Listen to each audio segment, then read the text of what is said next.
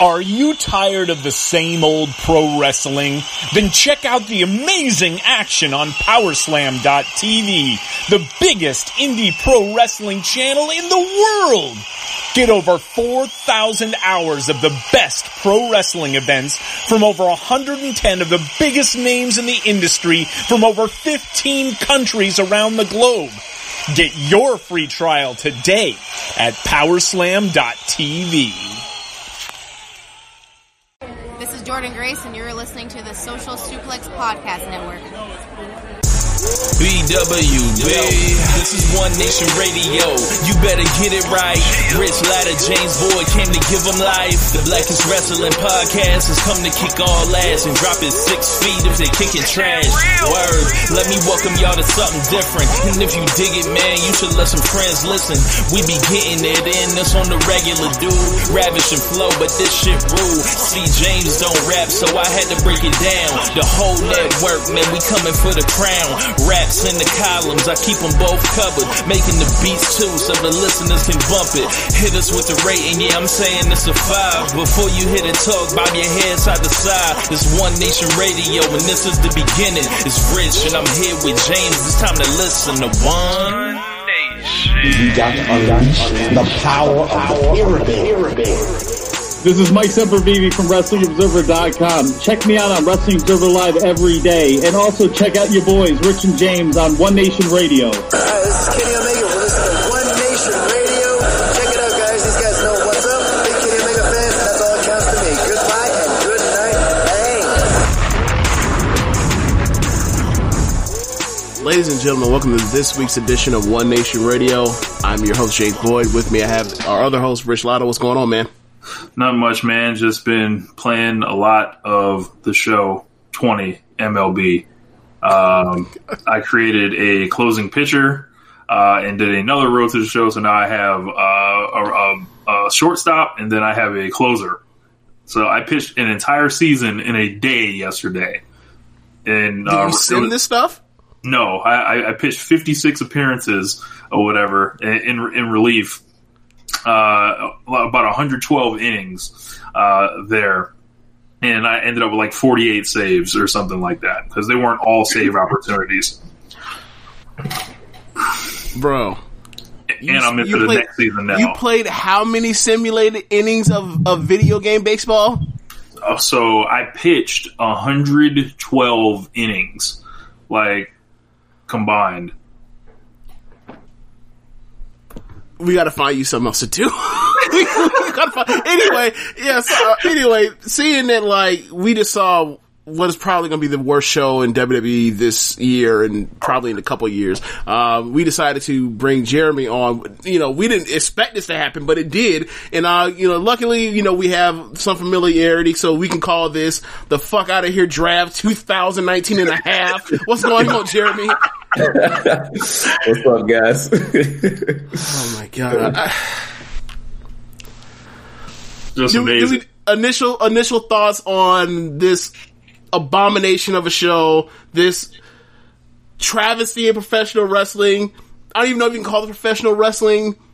It's something that looks like professional wrestling, except like it's deformed. It's like, what if we had like the worst version of like everything that is like the worst professional wrestling and put it all together and stir it in a pot and give it to people for like 2.5 hours? Like, that's what this show kind of was. It's crazy, man. Yeah, this was awful. We got a lot more besides that to get to, but first, you guys should know that support for One Nation Radio and the Social Suplex Podcast Network is brought to you by Manscaped, of course. Who is the best in men's below-the-belt grooming. Manscaped offers precision-engineered tools for your family jewels. They obsess over the technology developments to provide you with the best tools for your grooming experience. And don't forget, you get 20% off and free shipping with the code SUPLEX at manscaped.com. That's 20% off with free shipping at manscaped.com and use the code word SUPLEX. Your balls will thank you. And we'll probably talk about Manscaped later in the show, too. I'm you're talking about the Manscaped thing, and I'm wondering, like, as far as genital grooming, right, would being I don't know the exact term, it's a person that works at a spa, you know, waxing and shaving pubes and assholes for 2.5 hours. Would that be a worse waste of, what would that be, 150 minutes than watching this pay-per-view? I know you're going to say, I understand, yes, I would rather watch professional wrestling than shave assholes, but it was, you might have taken it, the way I feel right now, I would take it under consideration. I mean, you're getting paid to shave the assholes. Good point. Yeah. Good point. Look, they're taking our money for this somehow. Remember this. Yes. $9.99 every single month for me to watch one of their shows. I watch their pay-per-views, and like occasionally I get suckered into watching an hour here or there of Raw, or actually not even SmackDown. I almost never watch SmackDown, but like I get suckered in. Kairi Sane, Asuka, Sasha or Bayley having some match. Rey Mysterio's doing something. There's always just one fucking hook every other week that gets me to like tune in, and then I watch it for an hour or two, and I'm just like, this fucking. Then they don't give you a finish. Yeah. That's kind of what it was out of. And then I'll go to the pay-per-view and I watch pay-per-view and I'm like, yo, how are the pay-per-views worse than the TV? That's the reason why ratings are down right now. Man. So I guess before we get to Extreme Rules, like, James, I was on Keeping Strong Style this week with Jeremy, and you know, we drew a lot of excitement, I would say, with that episode. And you know, I'm willing to stand behind pretty much everything I said on that show. I know there were some interesting reactions from you know, different shows across you know, the wrestling landscape, and it seems like we're on one side, and you know, some other folks is on the other side. But James, how about it?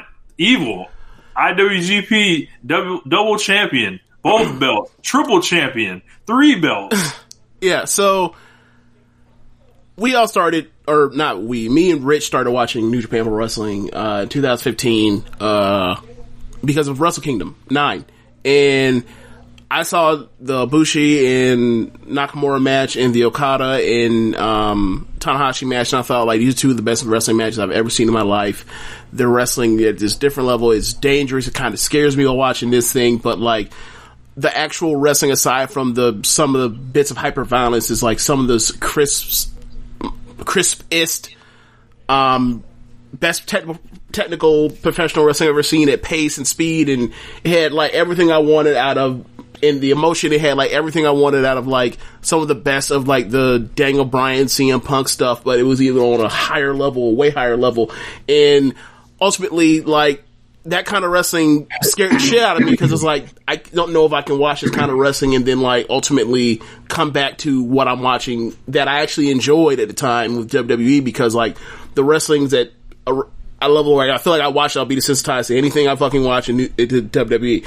Flash forward to 5 years from now, and I am mainlining Stardom in New Japan like on an extensive basis, and I almost never watched the main roster, and a part of that is because of like I am so disenfranchised with, or so disillusioned by the bullshit that Vince McMahon puts on his television, that I am now, in order to have the quote unquote feel good of the dopamine rush of high quality wrestling, I dip into New Japan, I dip into AEW, I dip into NXT, I dip into Stardom, I dip into Seedling and so forth, wherever else stuff that I see. So the main part of that is the best wrestling promotion that I have watched in any stretch of time ever is New Japan Pro Wrestling, from January 4th, 2015 until I guess it might still be going. I don't fucking know. So in that is the Kenny Omegas, the Kazuchika Okadas, the Tetsuya Naitos, the Hiroshi Tanahashis, the Kota Ibushis, the Shingo Takagis, Mamoru Suzuki's, all of that. All these great wrestlers that have charisma that is off the charts, and have people losing their minds every time they're put to task to have a big match. And while watching these shows, there are these other guys, and they're the other guys that are either younger or not established, or they're missing one crucial piece. So as far as like getting that kind of connection with the fan base from the domestic crowd there, or even for the people that are watching stateside or from the rest of the world, they're just on a level below that, or even 2 or 3 levels below that. But like, they're good wrestlers. Evil is one of those good wrestlers that's not even in the fucking same ballpark as the top of New Japan. And he's shown it over and over again for 5 fucking years. So for this guy to become the IWGP Intercontinental Champion, I find it to be fucking disgusting. I find it offensive. He's just not there. For me, the time I've watched it, like, this is just, it's nonsense. You mean it's never ever right? been, sorry? You mean the double champion. Yeah, double champion. It makes it even worse. It makes double champion, but like, I'm mostly talking about the IWGP champion. Because, like, for me as a fan, like, these last 5 years, it's always, like, no matter how many times they've, done fuck shit with WWE to where, like, oh, let's squash Kofi in 8 seconds. Oh, let's have the champion have him just swap, let's have him just swap belts on, brands like they're fucking, like, swapping rentals for the weekend. Like, it's just, that was the North Star. That was like, no matter what happens, I always know that one of the best wrestlers in the world will be holding that belt, and he will be super charismatic. He will be a superstar. He will feel legendary. None of that shit applies to Evil. He's a fucking guy. And what makes it work, sorry, I'll give you time to elaborate. Look, but y'all had an hour to do your thing, but let me get mine off. I have held on to this shit for like a week. So, the thing about it for me is, another part of it is, for me, is like, he's not gonna be no legend. We've seen him, we know what his work is, and in doing this, while I'm one of the people that do like the change, I like the music, I like the fact that he's, taking the hair down, I like the fact that he has pants and some nice looking boots on, as opposed to that bullshit he was wearing on his feet before, right? I even like the battle skirt. I like the new look.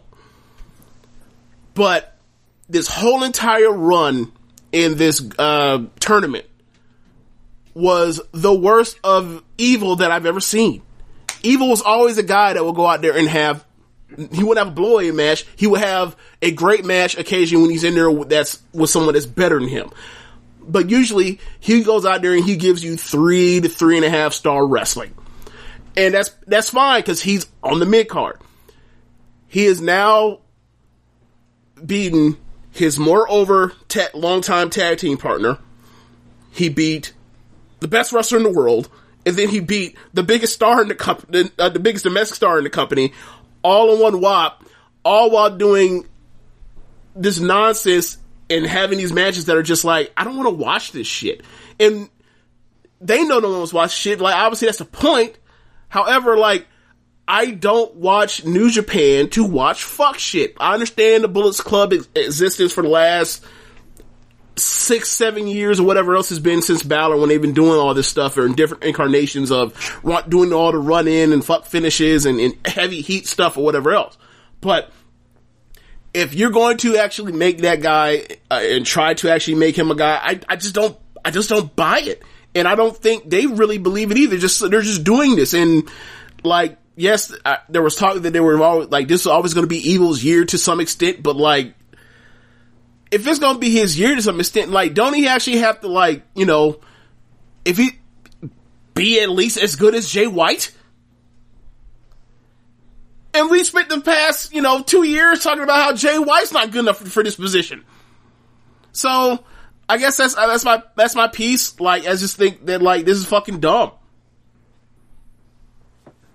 Yeah, we destroyed this already on keeping it strong style. And one thing I will say, and I think this kind of goes across the board for all of wrestling, I think we have to get out of this mindset that different and surprising is good.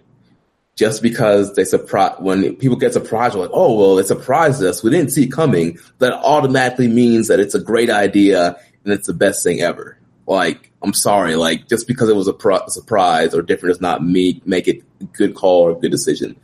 So I think that's one thing that people need to think about. And, James, you mentioned Bullet Club and how they have been cheating for the last 7 years in their matches.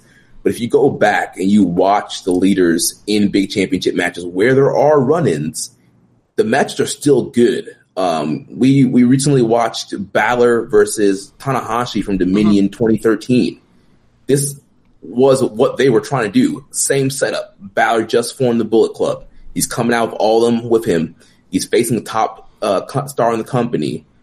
He's a junior heavyweight facing a heavyweight.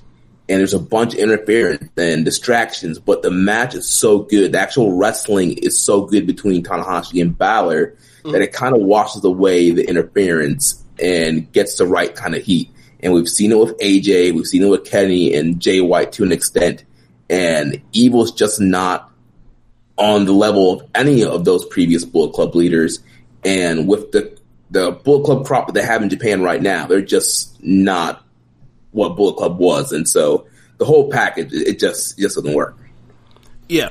I agree. And to take off of your point about, like, the people that conflate new and different with automatically being good, which is, like, so dumb. But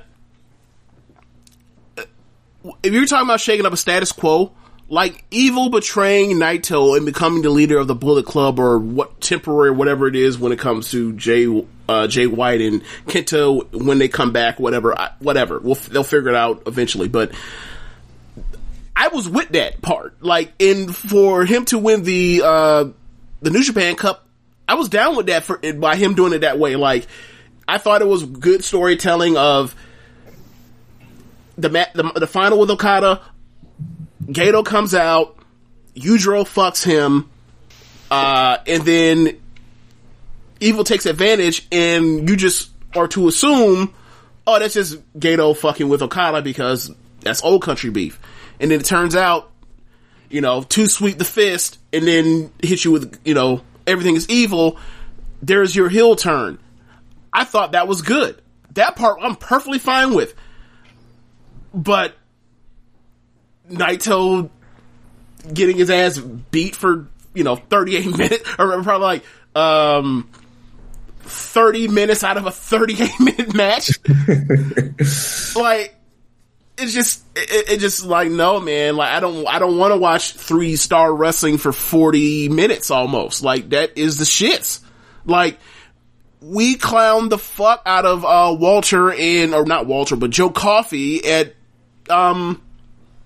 Blackpool 2 in January over that. Don't go 40 minutes if you're only a 3-star ass wrestler. Well, what did New Japan just do? They went out there and Joe had Coffey 3-star wrestling. Same guy. Right, but here's the thing, right? Walter's better than Naito at this point.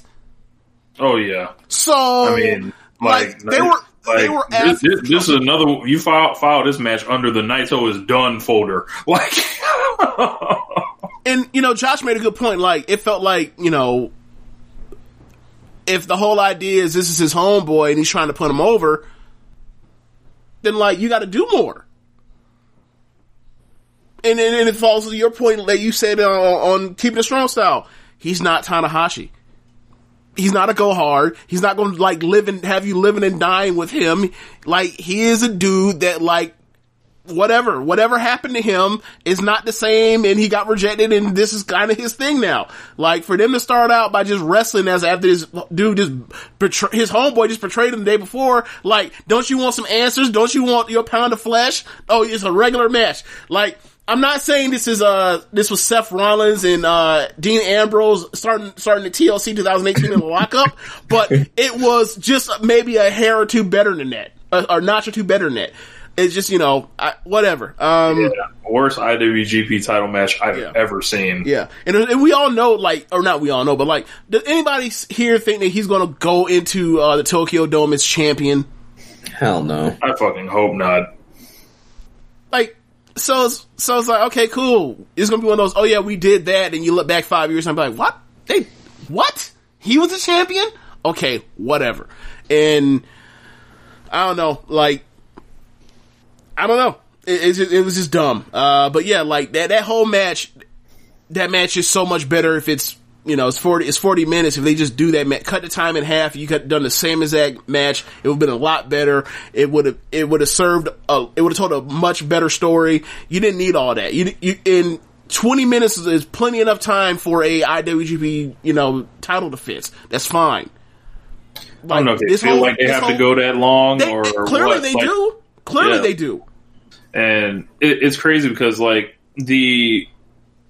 think the wait and see portion of people were like, well, wait and see, what other matches he can have. I'm like, he beat Okada and Naito, who headlined the Tokyo Dome this year. Those were the big matches. No, not even that, Rich. Not even that, right? He, like I said before, he beat those two, plus he beat his fucking tag partner. Where else are they going to go with these stories now that you could actually draw interest in when he's a champion? And he's beat them already. Yeah. But obviously you have to build a track, if you want to get back to those matches, you have to build a track of a path for them to get back to it. It's like, so wait, you're none of those stories are particularly interesting and it wouldn't draw on them, 40,000 people like they did to the first, Tokyo Dome, in January last year, or this year. Hey, we gonna see if it's true what they say about LIJ. There these such big draws, in Japan. We gonna see. I believe that for two of them. I believe that Hiromu is a for a junior is a great draw. I believe that Naito is a great draw. I have questions about Shingo, even though I think Shingo is an incredible wrestler, one of the best wrestlers in the world. I have questions about Sonata. Even though y'all know I like Sonata more than both of y'all probably do. But those guys aren't main eventers. Not yet. Those top two, maybe, but those other three, or four, if you guys were counting Bushi in this discussion, no. What did you think about Dick Togo showing up and, Bushi Dick to go? In the words of Jeremy. I don't care. It's fine. What I will say is the second that he came out there with the LIJ baseball jersey on and the mask, I was like, that ain't no fucking Bushi. Yep. Bushi done gained 25 pounds in an hour. What the fuck? The last time I saw somebody in a mask that was supposed to be somebody, and I was like, that clearly is not that person, was when Mickie James showed up as La Luchadora in that cage match between Becky Lynch and Alexa Bliss in 2017. That ain't no... oh, that's Mickie James. I was like, that ain't Bushi. Get the same thing. Nah. So, I haven't seen Dick Togo wrestling in decades, right? Yeah. So, I don't know. I heard some things about he still is pretty good. I don't know how good, but whatever. New guy, fresh, given they're short on bodies right now with the travel issues or whatever else. Sure, why not? I don't have any problems with the Dick Togo stuff. I don't really have problems with the fact that it's a very, very weak, domestic Bullet Club right now. My whole thing is this fucking guy's a champion. He's not going to draw on top, and nobody's going to, tune in large or draw in large numbers to see him possibly, get beat every single defense. It's going to be oh, that's on top. Mid. Yeah. Well, yeah, it's if you guys want my full thoughts, I went into heavy detail and anger and everything on Keeping It Strong Style. Run those downloads up for you boys. So. Yeah, and at this point now we just gotta wait and see which camp is right. Right. Somebody gonna be right. Right. It's gonna be us. Yeah, right. That's the thing. Don't you just hate it when you have these conversations with people, and it's normally the same people that have this optimistic approach. It's bro, I'm not trying to argue with you, but what I'm trying to tell you is like, I used to be you, and I got tired of putting my head against the fucking glass ceiling. I got tired of patting my fucking head. Like, you don't have to do this every single time. You don't have to go up for them every single time. Any promotion you watch does some shit that's like questionable. Sometimes they just are on one. Yeah. I hope Gato is not losing it. I wouldn't go that far. I'll say this: if he goes to Tokyo Dome as a champion, then yeah, probably. Then I will start being where you are, where all stars should start opening the app or like on shows, like be like, "Yo, is this the end?" But like, nah, because I enjoyed the two matches before that so much. It was like, okay, you know, this is a bigger version of what happened with Jericho last Dominion, but. I still think like this is still the best wrestling, like go out there and go, you know, put out your best cards, whatever. This is still the best wrestling promotion in the world. It's just like, they're going through some things right now. They're clearly going through some things. Changes. Yeah.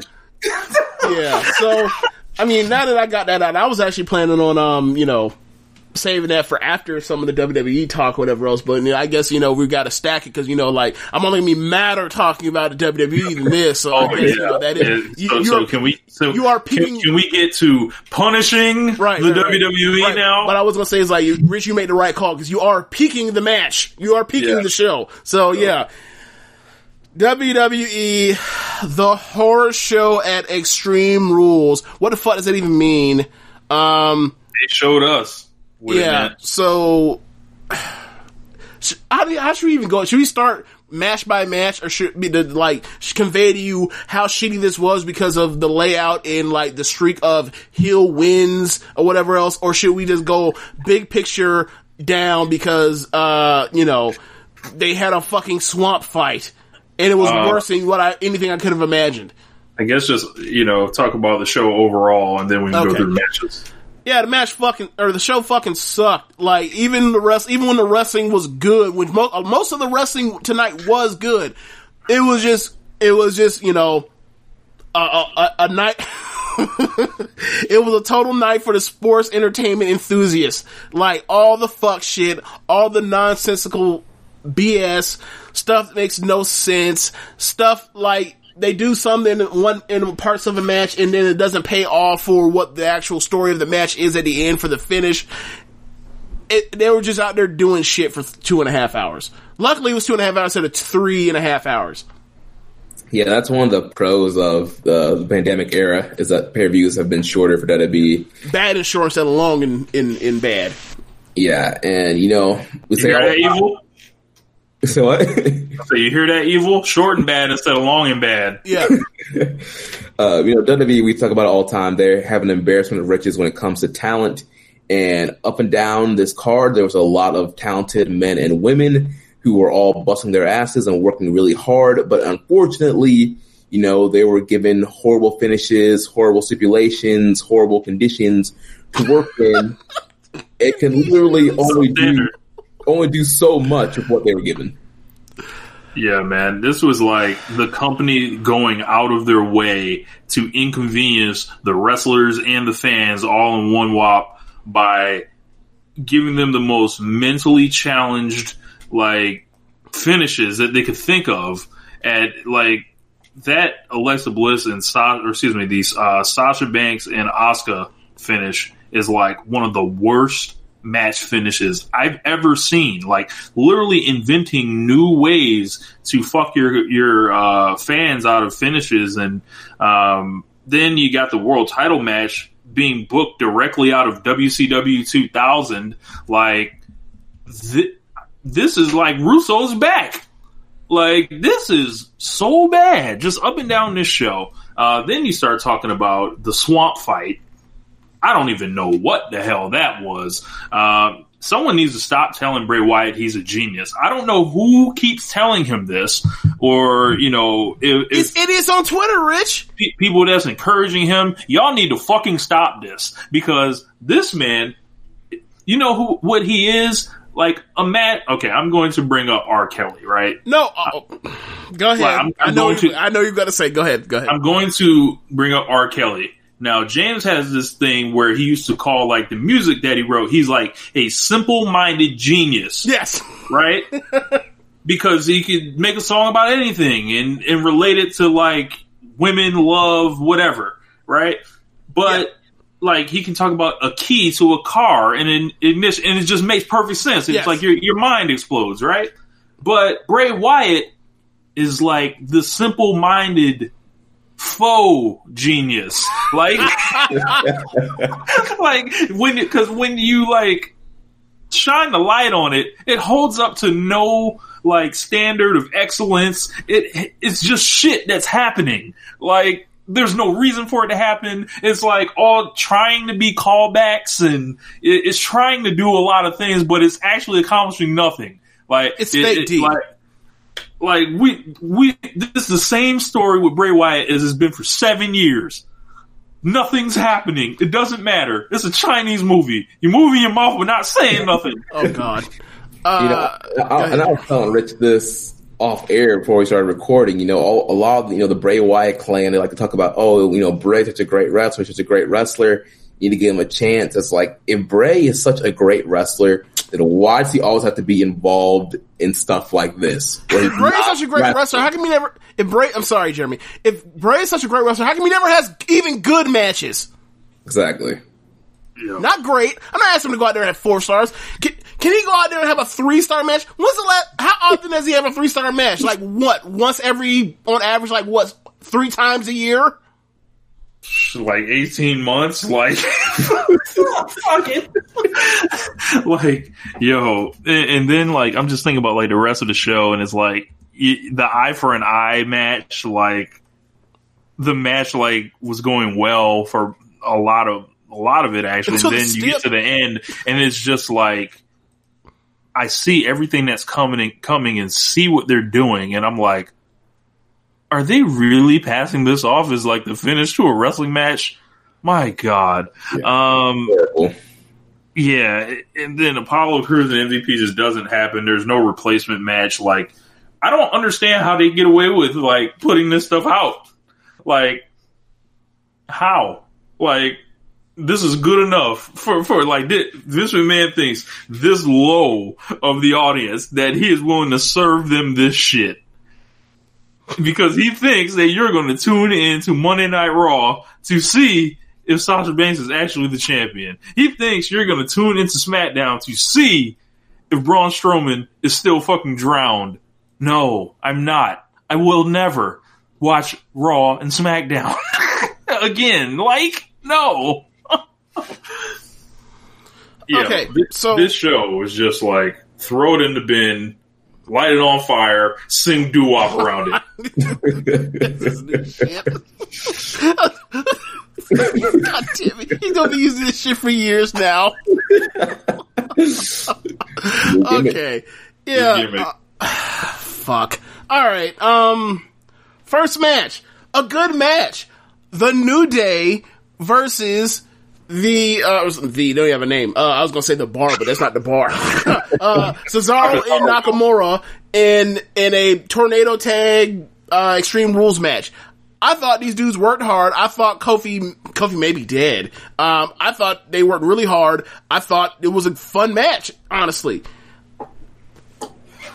Yeah, I came in about like halfway through this match, and then like really only focus in like when Kofi was about to take that super fucking power bomb for the finish, and I was like, wow, like Kofi, they don't deserve you to do this, bro. Nope. Like you ain't gotta do this. Nope. Yeah, and the problem with table matches, and I know it's been explained several times. Match. Okay. With tables matches, it's hard to, especially obviously we don't have real fans in the arena, but still with table matches, it's hard to kind of build up to those crescendos and to get that reaction when you got a false finish, a close near fall, a close submission. Like, you don't really get that when you have people like kind of teetering and tottering over the tables. Like, oh, is it gonna go through? It's just not the same. And I think tables matches, the best way they work in a tag team situation is when you have elimination style tables. You know, one of my favorite tables matches is from Survivor Series 02 when it was Jeff Hardy, Bubba Ray, and Spike. I think they were going against 3-minute warning, and it was like a 6-man elimination tables match. So, you know, you slowly start eliminating each team member, then it gets down to 1-on-1, like, oh, they only have one member left, like, how are they going to survive? And so you build up, like, the anticipation because people are getting eliminated throughout the match and going through multiple tables, and you build up to the final table spot. Right. This, you have one table spot you're trying to build up to, and there's only so many different ways you can try to pretend not to get your opponent through the table. Right. Like, just pick the nigga up and throw him through the table. Wow. But yeah, I agree. Nakamura, his gear was horrible. Yes. What the fuck was he wearing? Hey, I would say that even though it is far less problematic, he needs to go back to the Rise of Sun gear. Like, bro, I think it's still the Rising Sun gear, but it's just a different color. It's blue now. No, because I ain't seen no sun. Because you know he got the gear to make it look like it's an actual sun. I didn't see.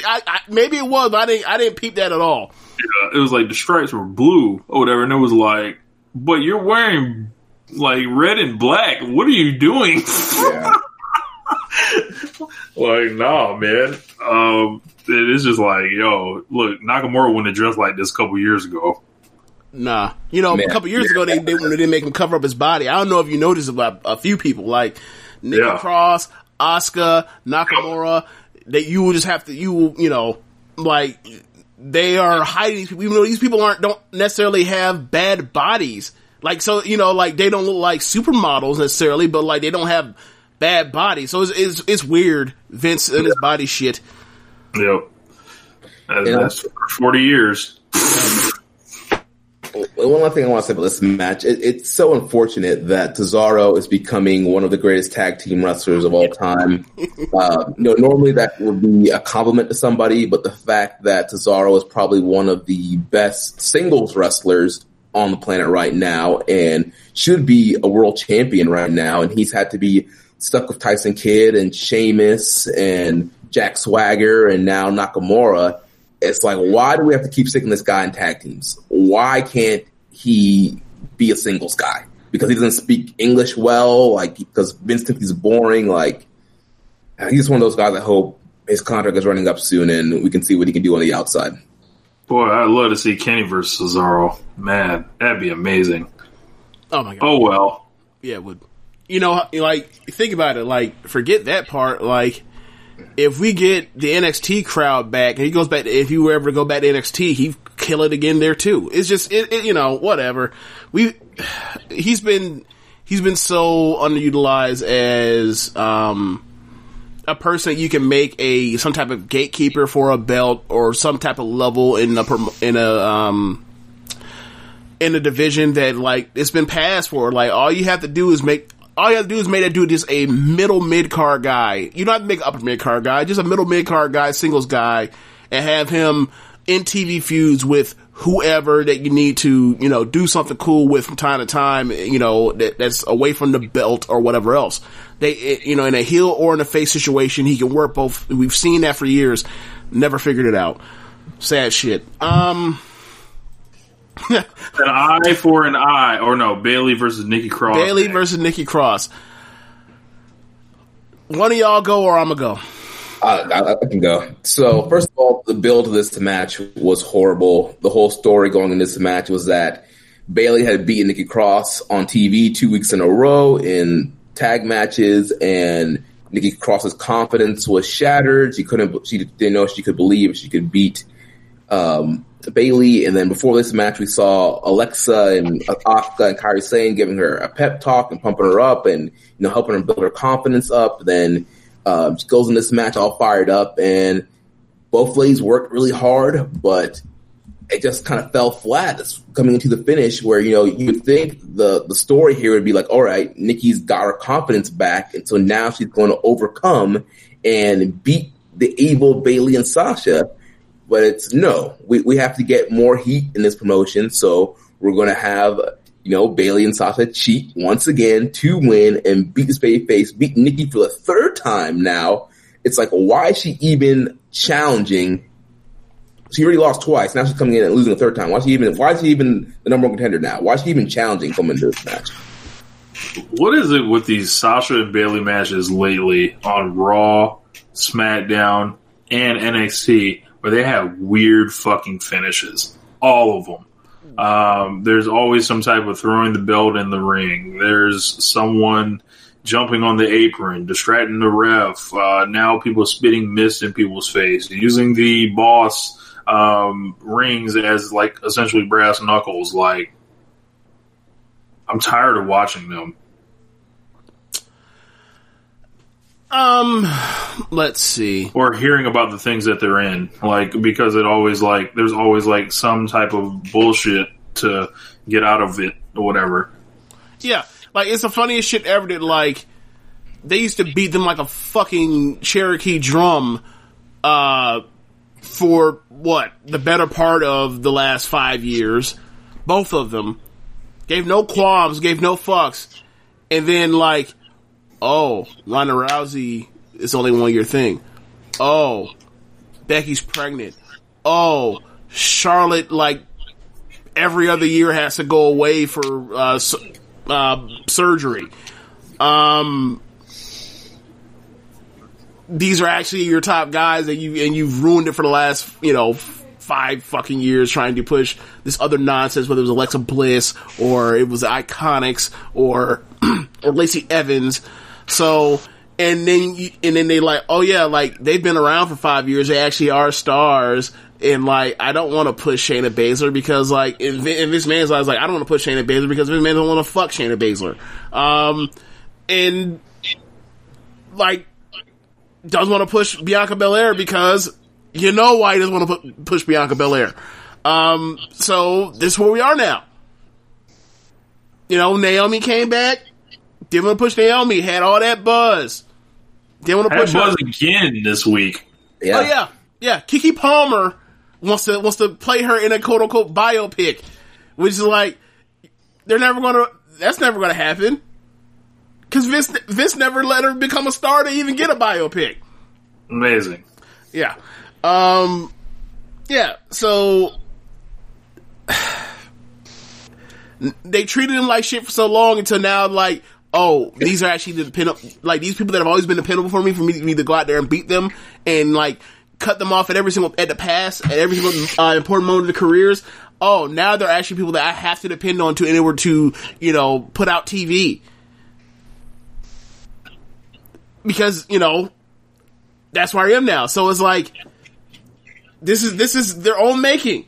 So in order to keep, do this, they decided like, let's make them this heel duo, and they just cheat, and all their matches are filled with bullshit at the end, and regardless of how good the match actually is until the bell rings, and that's where we are. But the thing is, as far as the Bayley match, her confidence is shaken.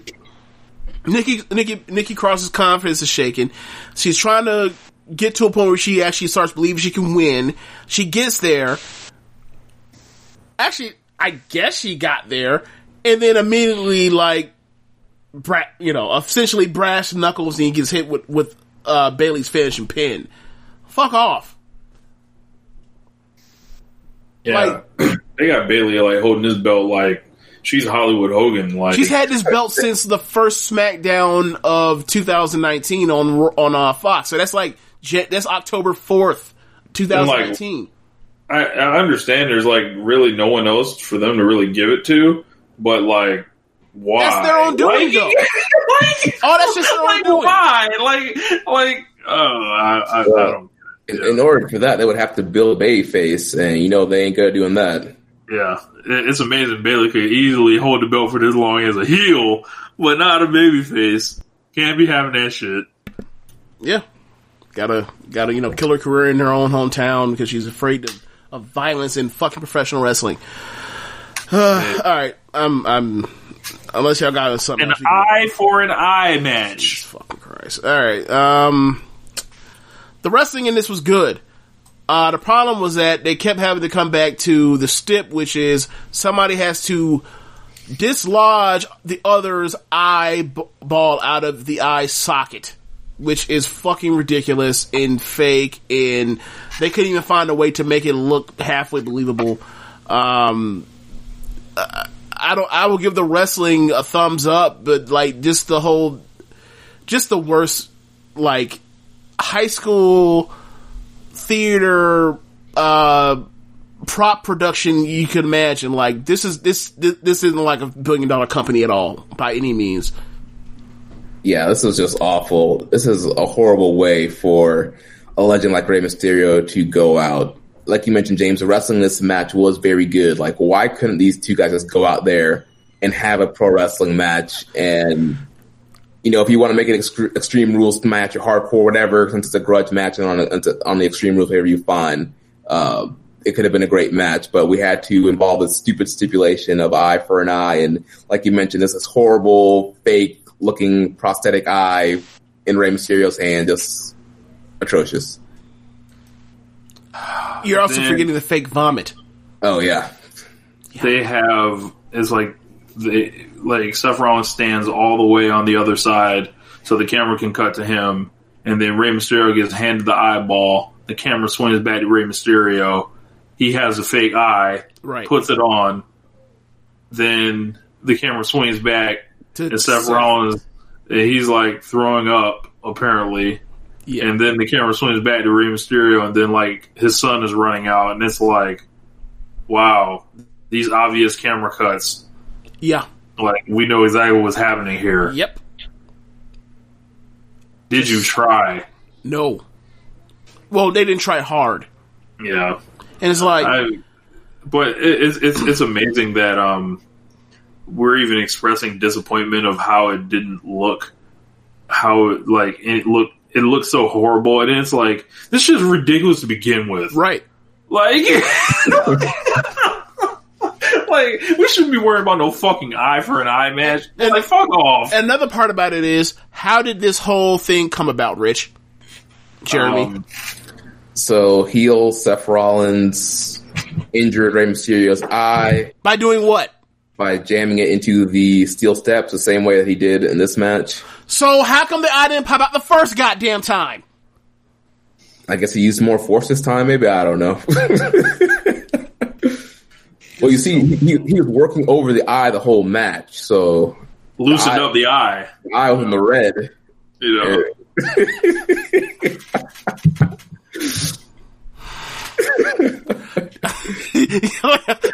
I'm just trying to keep it fucking together right now after you say that. That was such a terrible choice. That's the worst thing you've ever done to me, Jeremy. How can you work over the eye? Get the fuck out of here. Oh, just awful, man. Just awful. I don't know what this means for Ray or whatever he does. If this is a send off, it's like, what a terrible send off. And it's so dumb because, like, you know, whether it's 1, 2, 3, 4, 5, 10, 15 years from now, they're never going to make another Latin superstar. So what are they going to have to do? Dial up Raymond Mysterio Jr. again and pay that man main event money to come back out there and sell masks and merch. You know what's going to happen. Well, I hope Tony Khan got his number. Yeah, so we can see Ray get treated with some dignity out here. Yeah, I want that man to walk out on Dynamite tomorrow or Wednesday. Come home. But come out in 2 weeks, walk out there and just look in the camera with both eyes and just smile. Yes, I'm back. You know, both eyes looking good. Oh my gosh. Yeah. All right. What's the next fucking match? I forgot one thing. Before we got to that match, there was the bullshit with MVP and Lashley, where where MVP won his scheduled match with Apollo Crews via forfeit because Apollo wasn't there because he has a kayfabe neck or shoulder injury because Lashley hurt him a few weeks back. That may be a COVID case. We do not know, but wasn't there.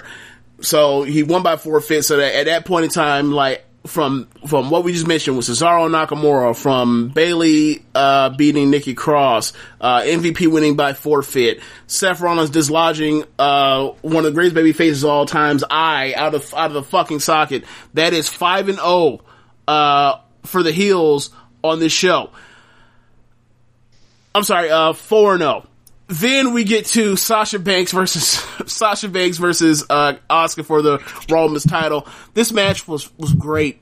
It was a great. I had the 4 or 4 1/4 in mind, and then the finish happened, and I was like, never mind that. I'm not even gonna put this on my recommended matches list. This is bullshit. I fucking hate Vince McMahon's nonsense. Yeah, y'all say what y'all want to say. I exploded on this match, like in the group chat, just repeatedly typing in bullshit, and I'm like, so why can't we do a finish here? Right. Like, y'all ain't never had no problem with beating Sasha Banks before. Right. Asuka, once again, not getting any real wins as a champion. If you look at the Nia Jax match she had, the matches with Charlotte, to her versus Bayley, like, this is a real, like, Kevin Nashian, like, title reign, like, where they make you the champion, but I'm going to a fucking draw, like, or I'm going to a fucking tie, like, or there's bullshit happening as soon as I win the belt, like, I don't know, like, quietly, that's stacking up. I don't think anyone's going to notice yet, but I think she's going to hold on to this fucker until Charlotte's ready to come back, and then she's going to hand that show off to her. And I don't think Vince actually cares about Asuka. But the thing is, he doesn't really care about Sasha either, so it's like, what the fuck's going on? Yeah. It makes no sense. Yeah. Like, they already had to, like, use their tag team titles to, like, make them cross brands to do the damn match. So it's already in the what the fuck zone. Like, yep. This was awesome. Like, leading up to it, like, and then, like, we're talking about an all-time bad, horrible finish here to where Asuka missed the ref. Bayley gets in the ring, robs the referee of the shirt, counts a fall, even though you're not a referee, rolls out of the ring. And it's a regular fucking match. Yeah. Like, it's not like it's some no rules match. It wasn't a 2 referee match. It wasn't anything like this. Like, you're not a referee. Like, what the fuck? Like, when they pitched this finish and told them what they were going to do, they were like, I just work here. That's what I imagined that Asuka and Sasha Banks were like. I'm like, it's amazing they even wrestled as hard as they did. Because if it was me, I'd have mailed that shit in like Tetsuya Naito. Yeah. It's funny because, like, there's always this talk, or there's not always, there's this talk about, like, there is a Sasha Banks boo-boo face when she loses, and it's like, I'm totally unaware of this thing, because, like, typically, almost overwhelmingly most of her matches that are fucking great are matches where she does what at the end of them, Rich? Lose. So what the fuck are y'all talking about? Anyway, so, I don't know. It's nonsense. It's just a cheap hook to get you to try to watch on Raw, and no one's gonna fucking watch. People are gonna watch the show. Maybe, you know what? Maybe the show was so bad that people tuned in out of morbid curiosity, but it's like, okay, so they watch for like 15 minutes and then turn the shit off. Yeah, that ending just didn't make any sense whatsoever. And with all this confusion and clearly Bayley not being an official, so in a special guest referee match, you would think that somebody, some type of authority or, backstage personnel would come out and be like, all right, well, let's see, match is either a no contest or there's a disqualification, like Sasha's not the champion, like some kind of call, but I guess, they want to use that, like you mentioned, James, a cheap hook to say, oh, watch Raw tomorrow night and see if, Sasha's actually the Raw Women's Champion or not. And it's like, why would she? Why would she be the champion? Bayley was not a referee. She was not an enforcer. Right. She's not an authority figure. Like, there's literally no law. If they come out here tomorrow night and say that Sasha Banks is the Raw Women's Champion, that will be some bullshit. Because there is no logical sense of how Sasha could be the women's champion right now. Right. Yeah. When you have her tag partner make the fall, who was not legal in the match, not authority figure, not a special guest referee, not the authority figure, nothing. So, yeah. After the referee got misted, so like, doesn't it just end in the DQ when the referee rewatches the tape? Oh, the fucking. Well, you know, they're arbitrary about that, you know. Yeah, I got misspit in my face. So, like, I mean, he should be able to know that without a tape. So, what the fuck? Like, he can call it DQ. But, and where were the other referees? Like, no other ref could have come out and been like, nah, like, give us the belt back. Like, we're throwing this out. Like, I sure seen them all run out there during the eye for eye match. So, I don't know. Maybe they all left, you know, to go attend the raid. There was only one referee in the entire building left. But yeah, you talk about us finally getting an Asuka versus Sasha Banks match on pay-per-view, and here it fucking was. And we got it, and it was great until they decided we don't want none of that. We take everything back. Yeah, whatever. WWE title match, Drew McIntyre versus Dolph Ziggler. Dolph Ziggler has won a match to have the stipulation be whatever he wants to for the horror show at Extreme Rules. So he gets to the ring, he gets on the mic, and he says to Drew McIntyre, I want an Extreme Rules match.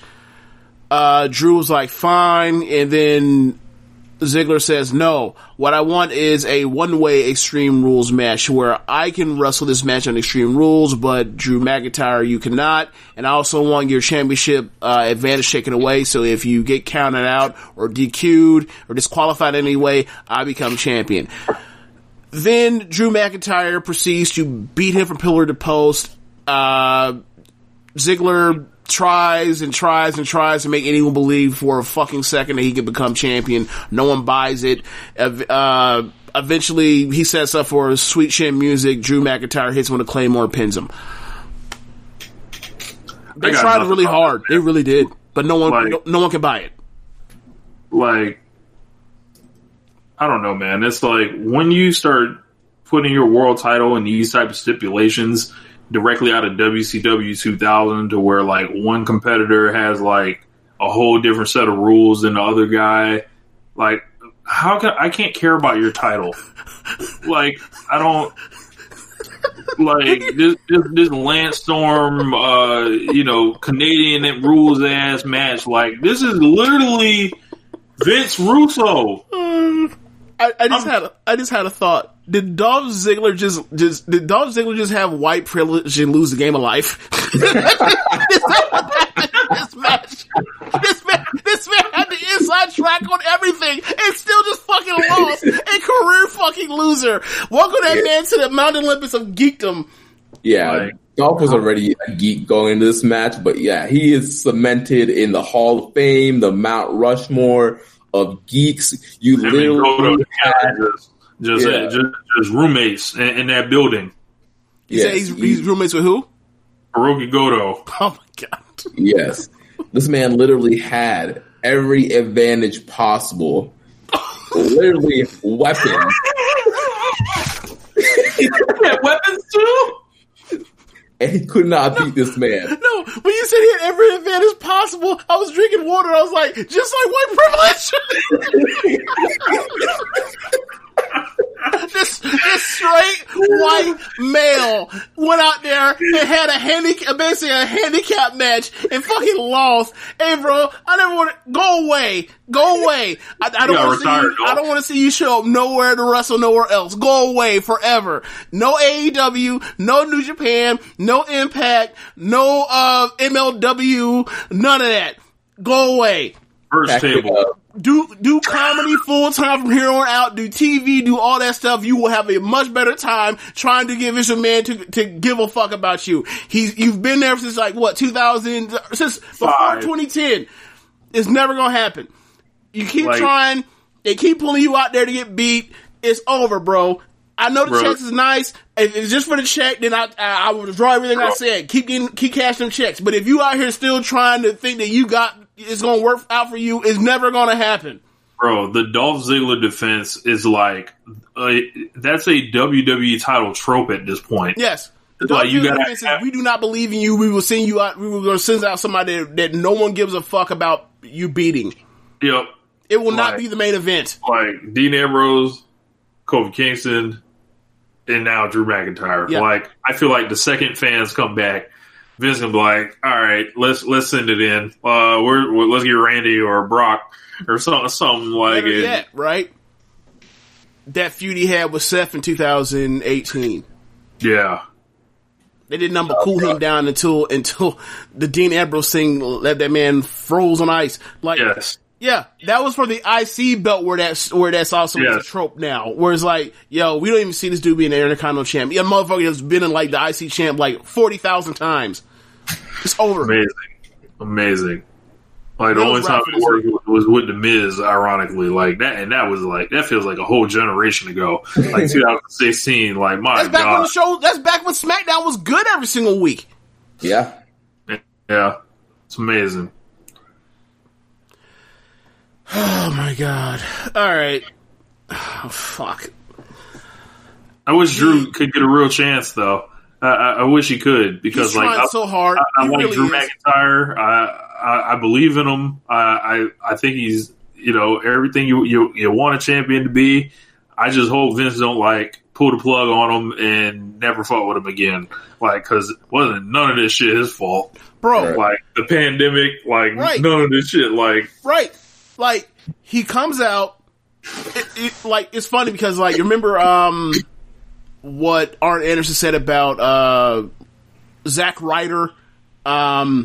As far as him never getting a shot, about like, he shows up, he looks great, he's in shape, he does everything with a smile, all this stuff, he tries hard, blah, blah, blah, blah, blah. Like, Drew McIntyre checks off all these boxes. He's big, he's tall, he's Vincent, he looks like Vince's type. If you do a side by side of him next to Seth Rollins, next to Roman Reigns, next to Elias, next to, Big Daddy Cool Diesel, he clearly fits that phylum of bearded, dark-haired, white dudes or whatever you want to, whatever. So, and muscle bound and all that. And he comes out, he cuts good promos, he has good matches, he tries hard, he never loafs. And this happens to him, and like his pay-per-view matches are good. Like he had the best pay-per-view match, or one of the best pay-per-view matches I've ever seen last year. I think last year has a good 3 of them since he came back. Right, he had one of them with him. And then I honestly like I don't know what a rating would be for this match, but like technically this is a really good match. It's just a match that I can never get into because like once I heard them announce that stipulation, I was like I don't get it. Like like. I'm sorry, like it's just bad booking. Like I don't even know about bad booking as much as it's like I understand why you stacked the deck against him, and I understand like the point of it is you're supposed to get behind him and encourage sympathy for all the stuff that is getting done to him. However, it's Dolph Ziggler. That dog ain't gonna hunt. Pick somebody else and do that with. Pick somebody that's actually a threat. That dude ain't no threat. That dude is Jason Wynn out there. Like, no. He is going to run up the field 8 yards and turn around. No. Amazing. The problem is that they don't have any threats is a problem. Bad booking. Yeah. Yeah, like, even if it's like, alright, well, we're bad at booking, we can't find a threat, at least find, or he's not a threat, at least find somebody else to give him a shot. Like, this couldn't have been, like, Andrade. This couldn't have been Garza. This couldn't have been Aleister Black, who they've been talking about is on a push for, like, the last whole fucking year. Like 18 months. Never gets a title shot or none of that, even though he's been protected. Like, how long are you gonna protect this dude for? Rip the fucking Band-Aid. Like, name me one good reason that he shouldn't just, like, give Drew the black mask tomorrow and turn and be his next challenger. Like, wouldn't that be exciting? Yeah. Well, no, because that's going to be fresh, new, and exciting. Right, but they're not going to do that because they're going to go with Randy Orton versus McIntyre for SummerSlam, and you know it. Yep. And I'm going to go to sleep. So, yeah. Got any thoughts on this, Jeremy? Yeah, I mean, you guys pretty much nailed it. Yeah, in-ring work was solid. Stipulation was dumb. They stacked against Drew, like you said. I understand why, but yeah, it's Dolph Ziggler. Like that ship has sailed a long time ago. Long time ago. Through all their bad booking, they weren't able to build up any other credible challengers. Obviously, they've been building up Randy Orton, of all people. Like you mentioned, that's probably our big SummerSlam main event. Be there. Bro, so Dolph Ziggler, I think, signed in WWE developmental in like 2004, 2005. Let's think about some. 2005. Let's think about some of the things that were going on in 2005. I was in high school. I was a senior. I was a sophomore in high school. Peyton Manning had not yet won a Super Bowl. Well, never mind. I'm not gonna make no jokes about Peyton Manning. I'll leave it alone. Yeah. Let's see. I don't think it was Facebook yet. Yeah, real early stages. Yeah, real early stages. Yeah. Like Facebook was around, but like for college students only. Like shit like that. Well, I put like this, right? I didn't get onto MySpace until like my senior year of high school. Right? Like 2015, when I talk about 2015, is like, that is like you go into school in the fall, like, that is my junior year, senior year is 2005. Like, that is that fucking long ago. Like, that's my junior year. Yeah. Like, think about it like this. That was so long ago that, like, Kanye West was considered a I'm not even gonna get into Kanye, because he's going through a lot of things. He's losing his fucking mind. He needs to go seek professional help, and when he goes seeks it, he needs to like take it to heart and use it. But yeah, like, let's see. Thug Motivation 101 came out that year. Yep. The documentary 2004? 2005. 2005. Yep. Yeah, man, that's a long fucking time ago. All right, let's see. Things that happened in 2005. Katrina hadn't even happened. Right. Let's see. It's so long ago, man. Like, we don't have to go over all that, but like, basically, like, he signed in 2005, and it's like that's way too. I mean, he just feels super duper stale, and he's felt stale for like 5 years. Destiny's Child announced their official breakup. Oh my god! Wow. Jessica Simpson and Nick Lachey filed for divorce. Wow. The Colbert Report premiered on Comedy Central. He's on CBS now. Jesus. Yeah, man. Like, it's really, really bad. Hell, I'm trying to think. Sports wise, what can we come up with there? Oh God. The NBA Finals went to 7 boring games, or not boring, but there was one great game. The Spurs and the fucking Pistons go 7. 2005, the White Sox win the World. Oh no, not the White Sox. The Cardinals won the World Series that year. All right, we get it. All right, it's bad radio. Let's get to the main event. Was it for the title? No. Oh, okay. Can you imagine he comes out the swamp with the mask on, and he holds up the fucking belt? Like, who gives a fuck about it at this point? All right, yeah. Terry Schiavo. Oh man. Wow. 2005. Wow. Okay, so that's depressing. All right, so anyway, yeah, just more cinematic. I don't know. Was this the worst? Was this worse than the Street Profits versus the Viking Raiders cinematic wrestling? Was this worse? Yes. Or was this better? I don't know. I would say it's almost on the same level. So they're both. So they both can they can both basically like share the MVP trophy for having the worst or the least valuable cinematic wrestling segment. Like, it's just awful. Like, well, actually, you know what? This actually might be worse because the Street Profits segment wasn't supposed to be a match. Like, they were just like fighting each other. Like, this just happened out of nowhere. It wasn't an announced match. Like, it just happened. And then this So was... you're saying it's a backstage skit? I think it's... Yeah. Well, in the context is they were supposed to go out for the match, and then like they caught up in Tozawa's ninjas and nonsense. So yeah, I guess in a way, like yes, that wasn't a match, but we know that was supposed to be a match. Right. But whatever. Okay, this fine.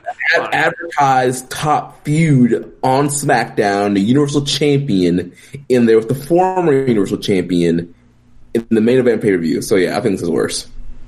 Like I said earlier, I don't know who keeps telling Bray Wyatt he's a genius, but he's not. Braun Strowman has the range of a board. Then, like, you got Alexa Bliss popping up in the middle of that, and all the incels, I just imagine they went nuts, seeing this, Alexa Bliss thing here. But, I'm sorry. I said, like, I miss professional wrestling.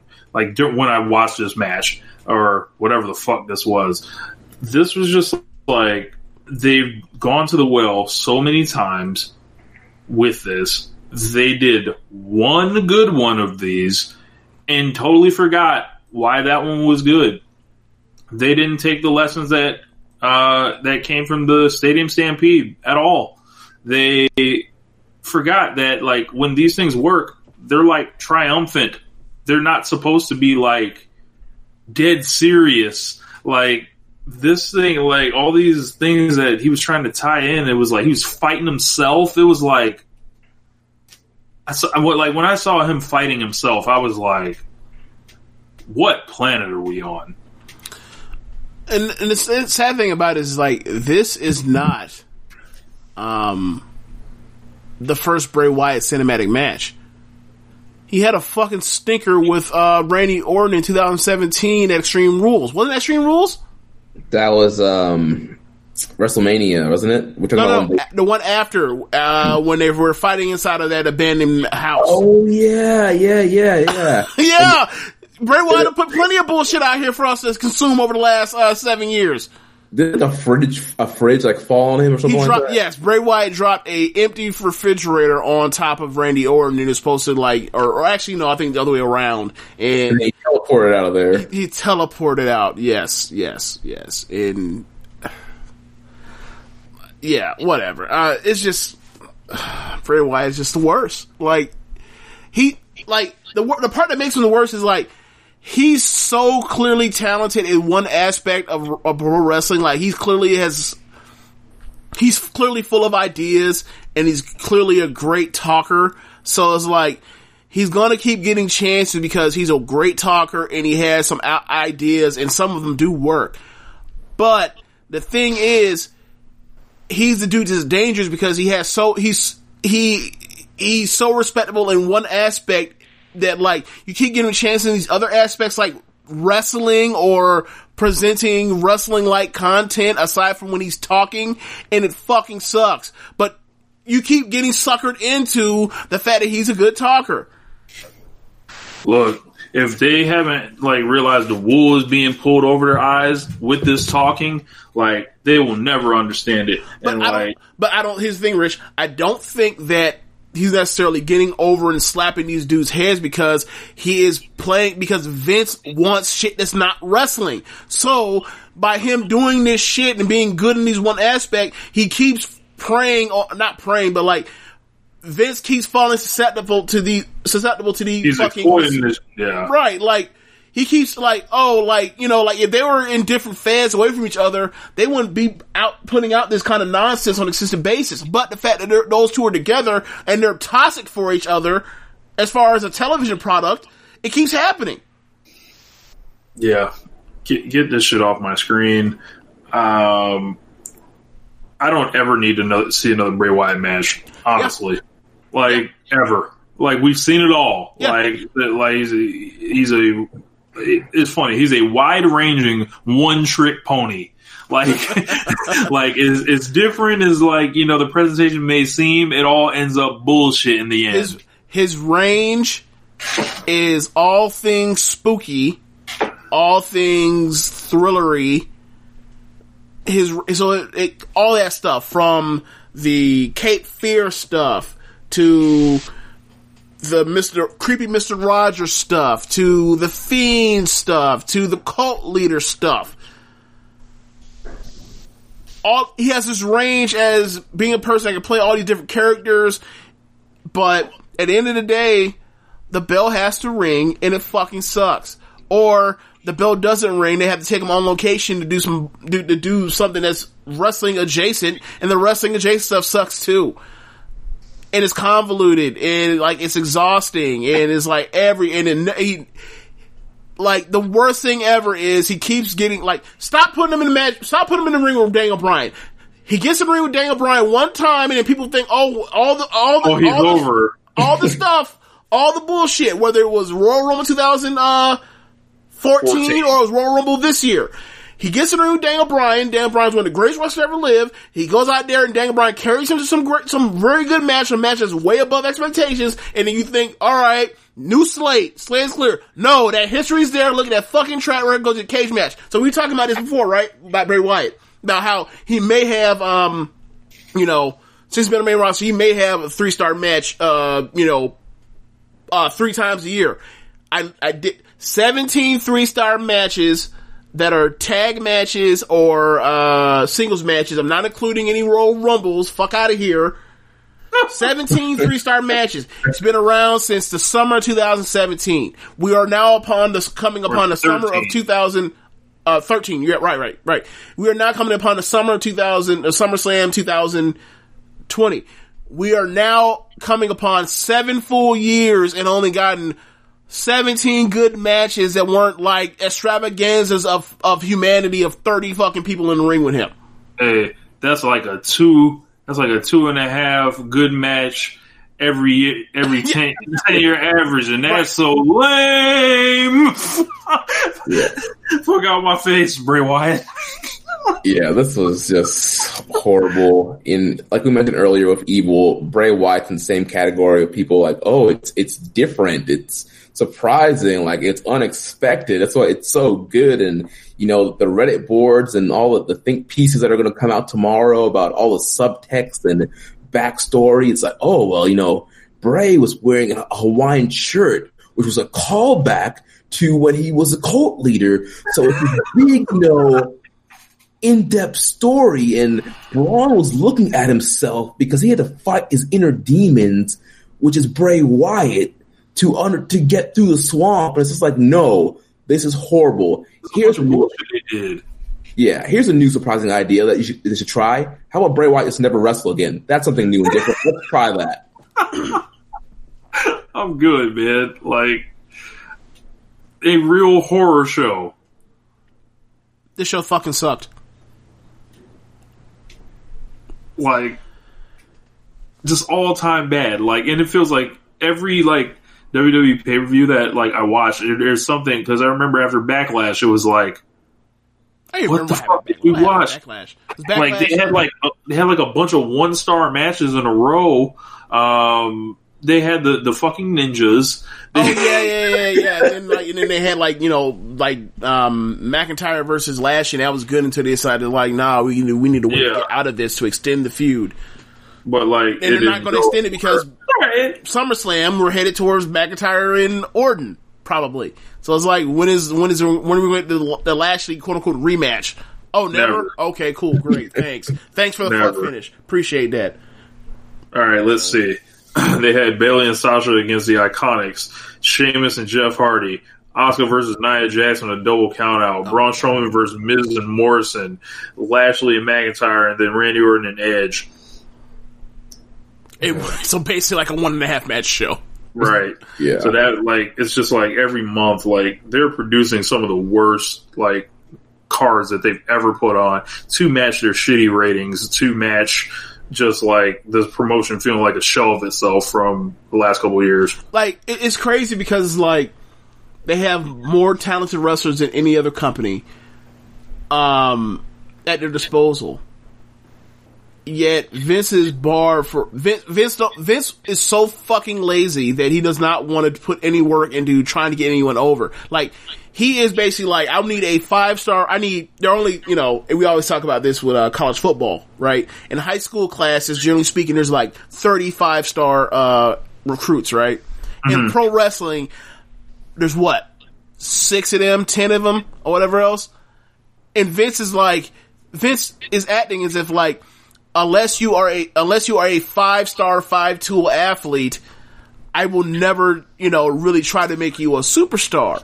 And it's like, there's only like 5 of those ever at any point in the world. We don't, and like, so what you're saying is like, he does not share the same mentality as Tom Izzo. Right. Like, he's just, like, my point is like, he's so fucking lazy and he's not willing, and he's gotten lazy as far as trying to adapt people into making it work for him. Like, the last person that had any type of like, star energy in that wasn't like a very already like super made product was like Braun, really. That's really it. Think of how many times he's killed Braun Strowman's That's career. my point. That's what I'm getting at. It's like, either be perfect or fuck off. And even if you are perfect, we will still fuck you up like Roman Reigns. Like, because we'll push you a year before you're fucking ready or 18 months before you're ready. And then we'll blame the fans for them seeing that he's not ready yet. Because we're jackasses. Yeah. Yeah. Always our fault. Right. Yeah. Can we talk about Wednesday wrestling, please? Yeah. We can blow through that. Yeah, go ahead, Rich. You the AEW guy. Yeah. So what do we have? It was Fight for the Fallen. Yes. So they had to have another big show for Mox and Cage to happen on. So the opener, they were not counter programmed. Correct. Showed in the ratings. And she fell off a cliff, and it's funny, like some of the stuff like they do with NXT is like the hot shotting and all that stuff. Like, I read WCW probably like twice a year or whatever, and they always talk about like the hot shotting and not being patient and everything like that. And like we see who's doing what and who's doing, what and when, and booking from a position of strength and different stuff like that. There's one promotion doing that and one that's not. So that's like why they get caught with their pants down in weeks like these, I think. But we opened up with Cody versus Sonny Kiss. Thought it was a regular match. I didn't think it was too bad. I heard a lot of kind of mixed reports on it. A lot of people felt like it was sloppy. I thought Sonny Kiss had an awesome entrance. I thought Cody, he was teasing a lot of heel stuff because he was just getting irrationally frustrated that he couldn't put Sonny Kiss away. But he ended up getting the win. What'd you guys think of this? Yeah, I thought it was a solid pro wrestling match with a good story, like you mentioned, of Cody getting frustrated throughout the match and eventually having to try and cheat to get the win. And as far as the match quality, like I do feel like Sonny Kiss was moving a few paces ahead of Cody, so there was some stuff that kind of missed, or some strikes that kind of whiffed, and some sequences that didn't quite connect. But overall, it was a fine pro wrestling match. I could feel them having issues early at the beginning. The story of Cody is, possibly the wear and tear of having to defend so often, / he's being a heel for, because, and Arn telling him to, pull his head out of his ass, which is funny considering that it's almost like every defense now is like, all right, it's your turn to be the heel this week, Arn. Oh, it's your turn to be the heel in the ring, Cody. So there's that. I thought it was a fine match. It's just a standard fare match that will struggle at the beginning and then eventually got to a point of pretty good, and Cody won at the end. Yeah, and he was doing the big "We Are the World" hugging segment after, and I felt like they zoomed the camera in on Cody, and I think that was like, I saw him like one day he's going to be doing the "We Are the World" celebration with somebody, and he's going to drop their ass. Like, I just got that feeling. So look out for that. Yeah, and throughout the match, there were several cuts to Tully Blanchard. So they're, continually teasing this potential, 4 Horsemen stable, because Tully's been scouting Cody the matches for weeks now. And there's been, tweets with the 4, and Cody's throwing up 4, and Dash and Dawson have been throwing up 4s, and so there's this whole, potential 4 horseman stable that's probably coming. I don't know, man. I'm gonna just say it. I don't need to see a new 4 horsemen. Like, how they gonna use the name? B, is this like... Not even that. I got one for you.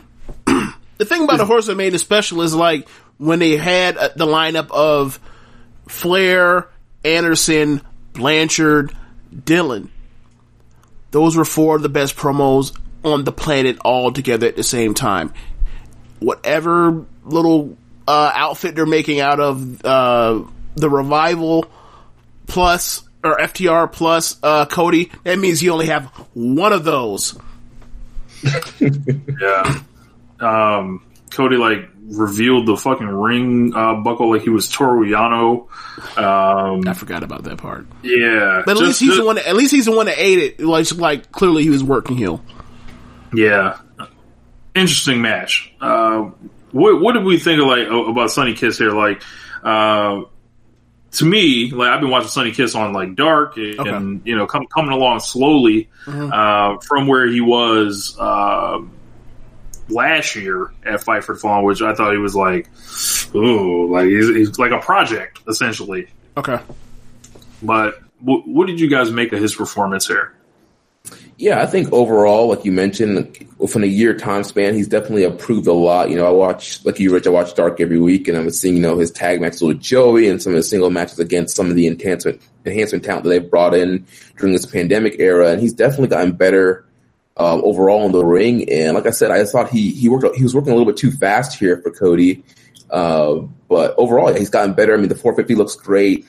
There's a lot of kind of flashy moves, and I think he keeps getting reps on Dark and continues to, he's been working with Dustin a lot on some stuff. I think he's going to be pretty good. Yeah, I've only seen him a few times, but yeah, like there's something clearly there, and like straight up, like he's fucking fun. He just is. Like, I don't think he should be a singles guy. I think, obviously they've already done, they're already headed towards down the path with Janela or whatever else. And I think that was smart. Seeing him here, like, seeing how up and down he was during this match is like, this is somebody, you put him in the tag team with a quote unquote vet like Janela, we always talk about, like, veteran experience. Not all veteran experience is great veteran experience. And it's like, what's Janela going, Janela, it could be a bad influence. Not as far as, like, having the man, like, strung out or nothing like that, but like bad influence, go out there and do something like super high risk and dangerous and maim yourself, impale yourself.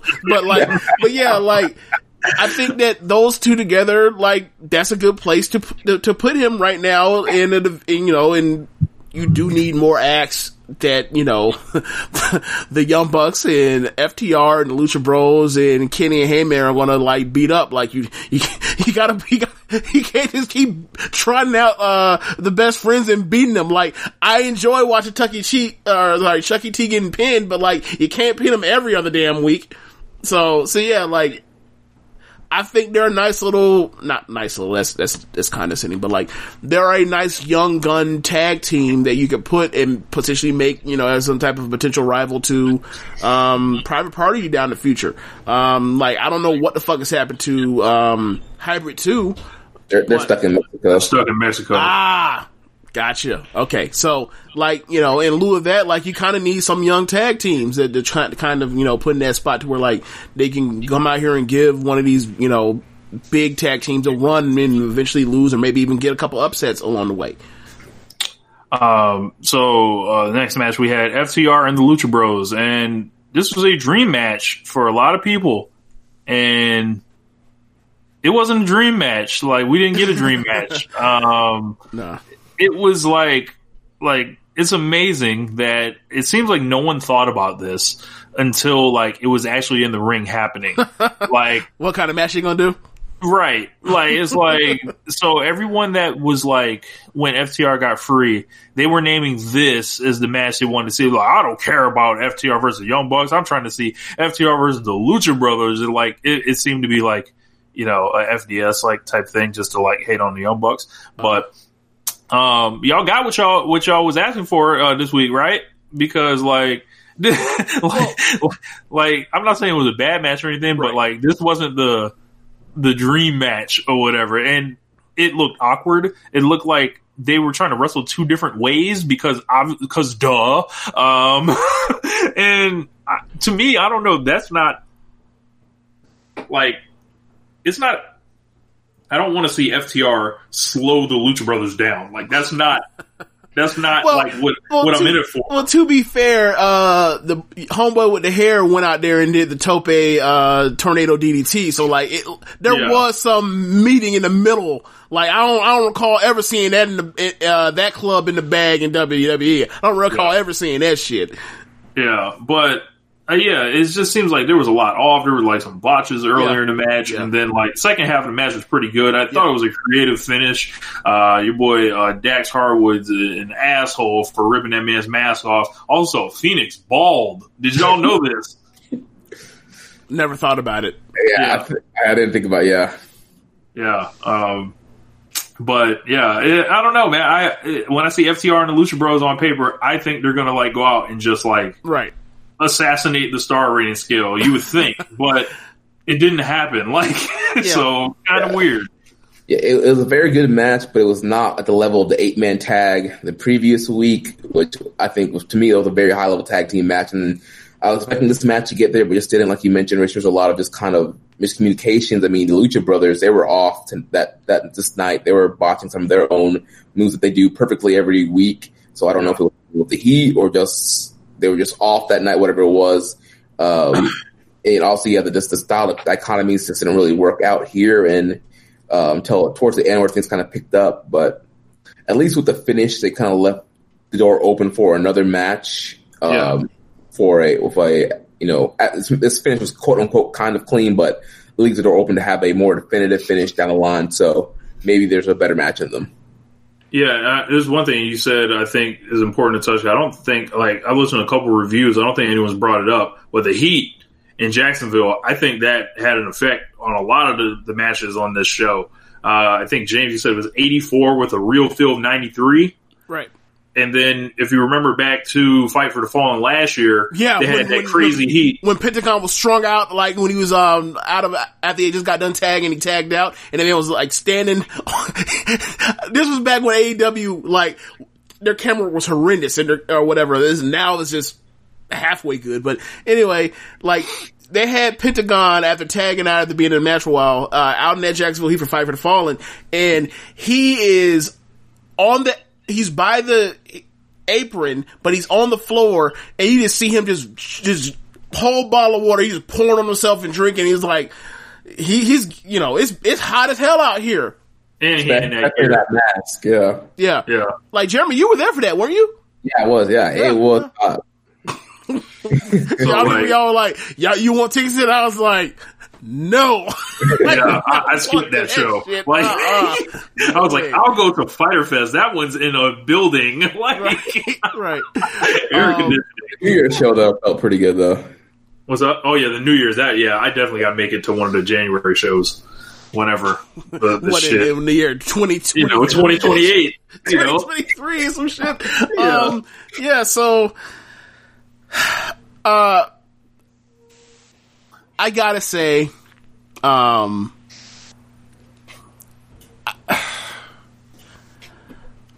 passive aggressive stuff after the match, like, okay, so, I thought it was a creative finish, but I remember, wasn't there a point in the, ladder match of death from, what is it? Double or Nothing? Or no, it's from All Out. All Out.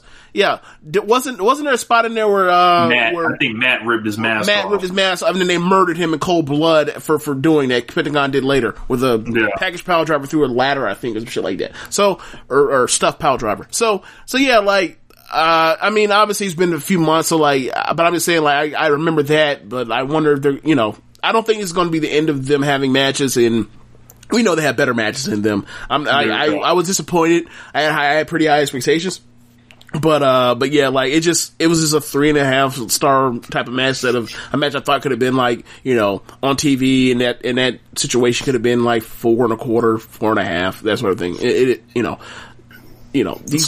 these guys can't just wheel it all the time. Yeah. So the Bucks came out and attacked Butcher and the Blade and got the keys back to FTR's little old timey truck. And then Kenny Omega came out with a cooler of beer. And we knew Kenny doesn't actually drink beer, so I was like, what's going on here? And the Bucks gave them their keys back, and Kenny handed a beer to FTR. Then FTR poured the beers on Kenny's head, and damn Dash lives. Yeah. And this seemed to infuriate Kenny. So yeah, how old is Kenny Omega? 35.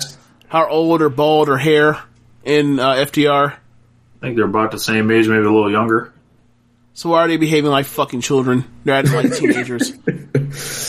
Like they don't like each other. I just play people that I don't like that I interact with on a fairly regular basis, and I don't pour beer on their hair or get upset when they dump out beer that I hand it to them. Like I just don't.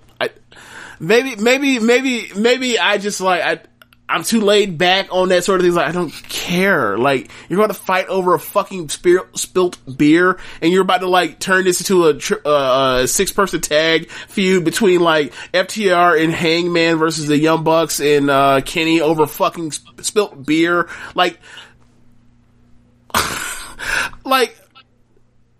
whatever. Give me the match, but like this is just like childish to me. Whatever. Well, up next we had Chris Jericho, and he came out and said that he beat Orange Cassidy in one of the greatest matches in AEW history, and he won the ratings war last week. He explained that he's never been beaten in the 18-49 demo, and then he called himself the Demo God. Ridiculous. Okay. I was hating this until he said the Demo God, and then I popped because I was like, oh my God, this guy's done it again. Within minutes, it seemed like there was a t-shirt on Pro Wrestling Tees. He's great.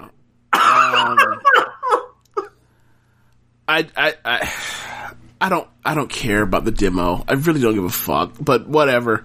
It made people talk, so it worked, I guess. But I just like how many times you can go to the well on this on a weekly basis before people grow tired of it. Because like I'm by osmosis, because we do when Rose Wrestling is like the staple of the show now. The backbone of the show is like we get drugged into that, and I'm just like I don't find that to be particularly interesting. Like were the shows good or were they not? But whatever. Like I'm sure the shirt's going to sell off the rack or whatever else. So good for him for that. But like, it wasn't for me. It just wasn't for me. I think. What you think about the Demo God? So I think the rating stuff, it's intriguing to look at like off screen. When you start talking about ratings on screen, it gets a little bit cringe. I did think he did kind of save it with the whole Demo God thing, and because the ratings is such a big talking point in the Wednesday Night Wrestling, and so it's like trolling in all the right ways. Right. So it's like, so, the AEW supporters were like, we whoop y'all in demo every week. And then for those fans, they're like, oh, what about the viewers, the total viewers? It's like, nah, it's about the demo. He's trolling those people. And it's a big troll job. It's selling merch. I think they're already one of the top selling shirts already this past week. And foolish. Yeah. So Demo God thing is fine, but overall, like I like to keep the ratings talk to a minimum on screen. Yeah. I just feels like obviously, this is clearly what he's doing, and he's working on trying to get everybody else over like he's been doing since day one in AEW, especially since TV, but it's like the Demo God just seems so like it's like a hi-hat God. Okay, so for example, right, like I know he's clearly trolling, but for me, it's like I just find it to be so lame that it's like I know like that's supposed to be the heat, but it's like I feel like Jericho could be doing something like after he's already dispatched of Orange Cassidy. I feel like he'd be doing something better than this. Like I know he's about to do the Jungle Express thing or whatever else, or Jurassic Express, Jungle Express, and that's gonna be cool or whatever else. But because he's gonna beat the shit out of Marco Stunt.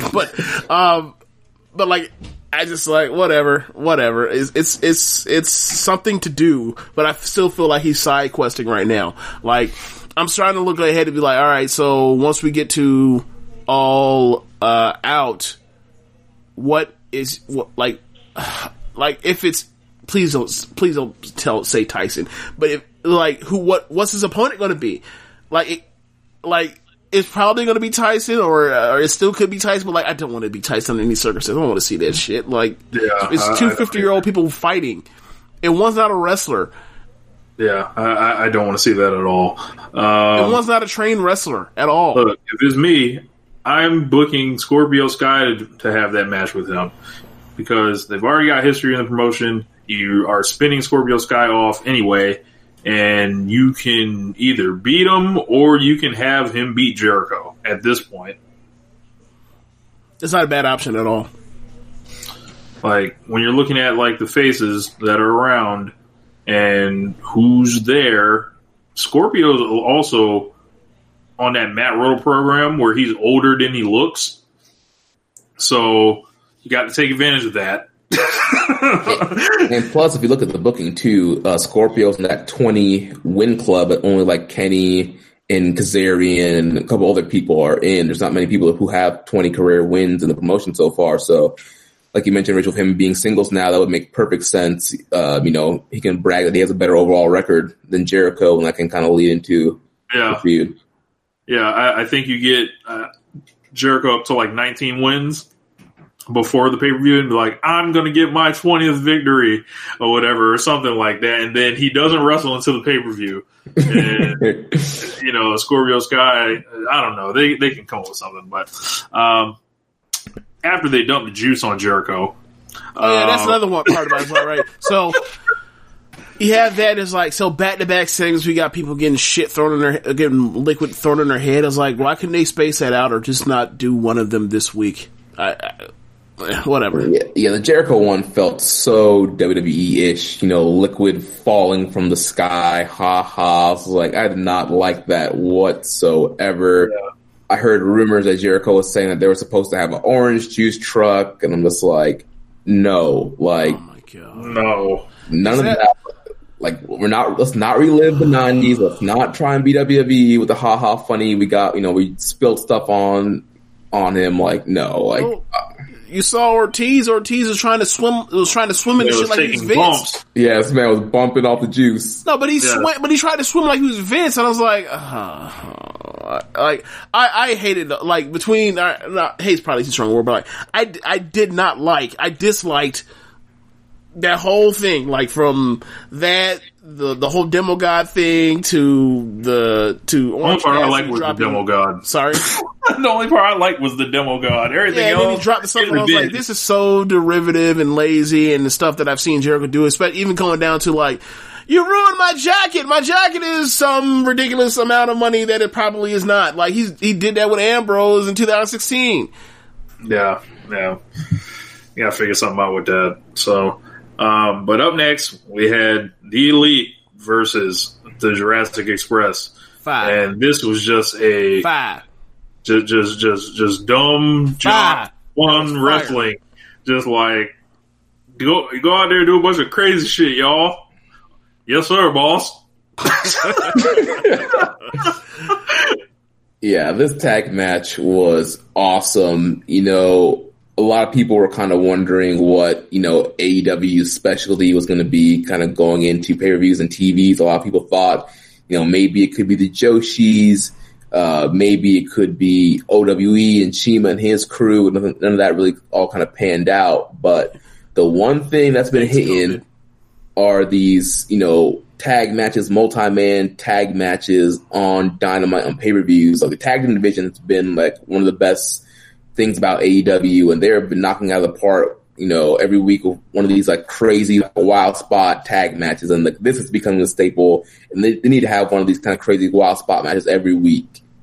Yeah, I love it. RLPW. Fucking Kenny Omega also ended his career this week by selling for Marco Stunt. So you guys got any thoughts on the end of Kenny Omega's career here?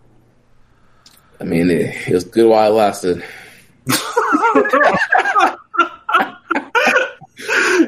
So they did another crazy Super Canadian Destroyer off of they were running on the entrance ramp and jumped off Luchasaurus' shoulders, and Jungle Boy gave Matt essentially from the top rope a Canadian Destroyer.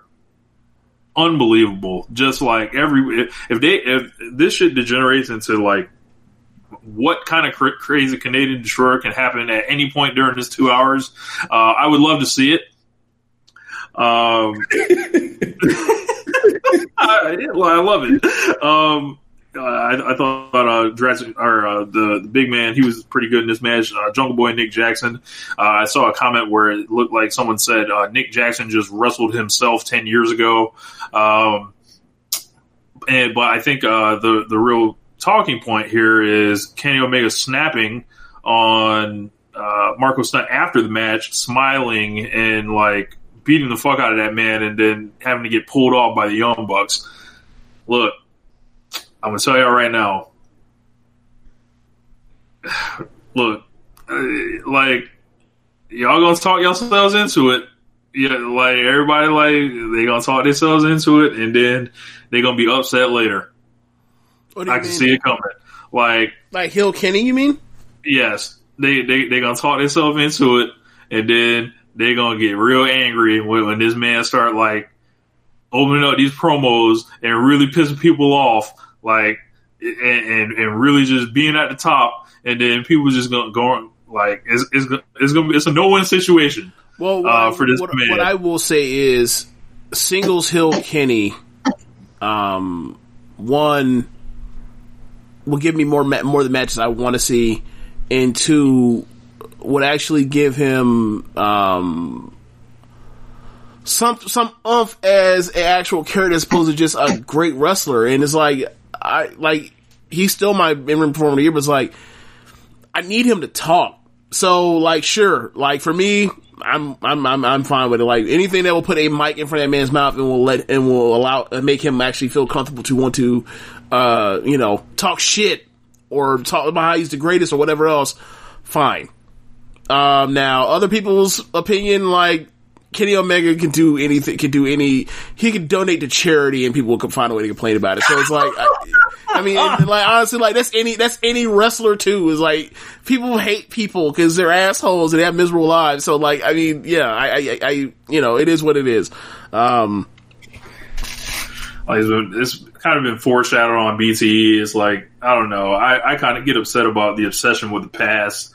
Also, like, I've talked about it on the show before, being an artist and then like always trying to reach back for whatever may or may not be there from a couple years ago. It's like, we're going forward, man. Move the game forward, as the late Kobe Bryant would say. But he's been foreshadowing the cleaner on BTE. What have you made of this whole like last couple weeks and then this thing, Jeremy? So I think what's going to happen, I think eventually this is leading to a Kenny Omega heel turn, but I don't think he's going to be the cleaner. I think it's going to be like a new like heel Kenny, and I think that's what people are going to be mad about. They're going to be like, we wanted the cleaner, and you're being whatever this new heel Kenny is. God, what if he's Jay White? No, fuck this. Like, bro, if Kenny Omega came out here and started doing fuck finishes, I'd be done with AEW. I can't, no, bro. All I wanted was some New Japan ass matches in America. That's all I wanted. And y'all want to give me this bullshit? Hey, I'm not saying that. I'm just saying. I know you're not. I'm just saying, like, I'm playing up my worst fears. Like, please do not fuck with me. I can't deal with it. But yeah, they have been slowly teasing this on BT, like you mentioned, Rich. The whole storyline right now on BT is, he wants to literally kill Colt Cabana for, interrupting his segments and stuff like that. And the Bucks and everybody's like, you do not talk to Kenny. Don't go near him. Right. He's been, ordering, we saw him order like a leather jacket. He's been wearing sunglasses. Like he's been playing with a broom again. Like, he's becoming, the clean, the janitor, like something like. What was that kid he used to have? The janitor? Like he's becoming that again. All the ones that the Reddit fans want him to be. And so, yeah, they've been teasing that, and, he really wants to kill you. Like, he's been getting more aggressive lately. He's been, in a bad mood. Like, do not talk to him. Leave him alone. Like, this man wants to murder you. So, yeah, it seems like they're teasing that way. And then way back, there was that whole, like, dream sequence where Adam Page had the dream that he was feuding with Kenny Omega. Mm-hmm. And usually when they do stuff like that on BT, like, eventually, like, it comes up. So I think, it's going to be like, they're going to lose the titles. Kenny's going to heel on him. And then Kenny and Hangman is going to be your big program. Yeah. That's going to be like, I think they've taken like the proper like speed with it. And by the time it explodes, it's going to be real. I just hope Hangman's ready to step up. So I have a question, right? Like with the MJF outfit, Inner Circle being Inner Circle, the Dark Order, they're teasing Cody turning heel. They're teasing Kenny turning heel. And yes, both of them turning heels. You know what that means? They ain't got to wrestle each other. So I guess my question is like, do you think they've built up enough of the babyface roster for these machinations if they were to like happen in the near future? Like, I feel like if you turn Kenny Omega and Cody heel is like, all right, so you have Jon Moxley and dudes that like we've only known for like a year. Yeah. I think that's kind of a scary proposition. Like, I feel like they're doing a lot of teasing, but I don't know if they would actually I don't think it's wise to pull the trigger yet, at least. I thought you got to get more babyface up and running to like basically step into those shoes, and like Hangman's one of them, but Darby can't be a number 3 babyface at this point, though. He's not ready. He can't be number 3? If it's Moxley's number 1, think of it. Where is he at now? Was he like 6? I'm not sure. All right, let's go through it. Cody, Moxley, Kenny / Hangman as a squad together, right? Mm-hmm. And then where do we go from there? Will you throw Darby there now? Probably him or Orange Cassidy. Okay, so I'm just saying, like, I find that to be a scary proposition. If like you basically like get rid of those two, and now you're just basically at like Hangman's your number 2 babyface in the company, and then number 3 is like Jurassic Express / Orange Cassidy / Darby. I think that's cutting it real thin on star power. Yeah, it's gonna be interesting to see. Like maybe you turn Jericho babyface. Maybe you could. Yeah, but then you have to blow up the Inner Circle. Well, you've been talking about them doing that and having Sam be the leader of the shit for forever, or not forever, for a while now. So he got to come back to the promotion. Maybe the big War Dog becomes babyface one day. That could happen. They've been teasing that for a while. Like we mentioned, there's Scorpio Sky. Yeah. See, the thing with Scorpio Sky, I don't believe it because it's like they've been stopping and starting him on Dynamite for so long that it's like, like whatever y'all are seeing on Dark is not translating to Dynamite for me. Let me see. At least not yet. I mean, we could just start pushing Marco Stunt. The Jungle Boy. I'd probably throw the Jungle Boy in there too. I would put the Jungle Boy firmly behind Darby, though. So, let's see what we got here. So, what do we have after that? Nyla Rose, I think, announced her manager, as it was predicted, Vicky Guerrero. Yep. Gentlemen, we've seen it. Not really excited. Not really a fan of Vicky Guerrero at this point. I think she's a one-note kind of thing. There are no fans here yet, so I don't know. What do you guys think about this? Yeah, I think Vicky is very talented at what she does. I think she, in that kind of heel role, I think she did a great job back in the day with like Edge and Dolph Ziggler and the whole, La Familia stable that they had back in the day. And, you know, if you want somebody for Nyla that can talk and generate heat, then I think Vicky is a good person for the job. It's just one of those things like, all right, how many more managers do we need? How many former WWE acts do we need?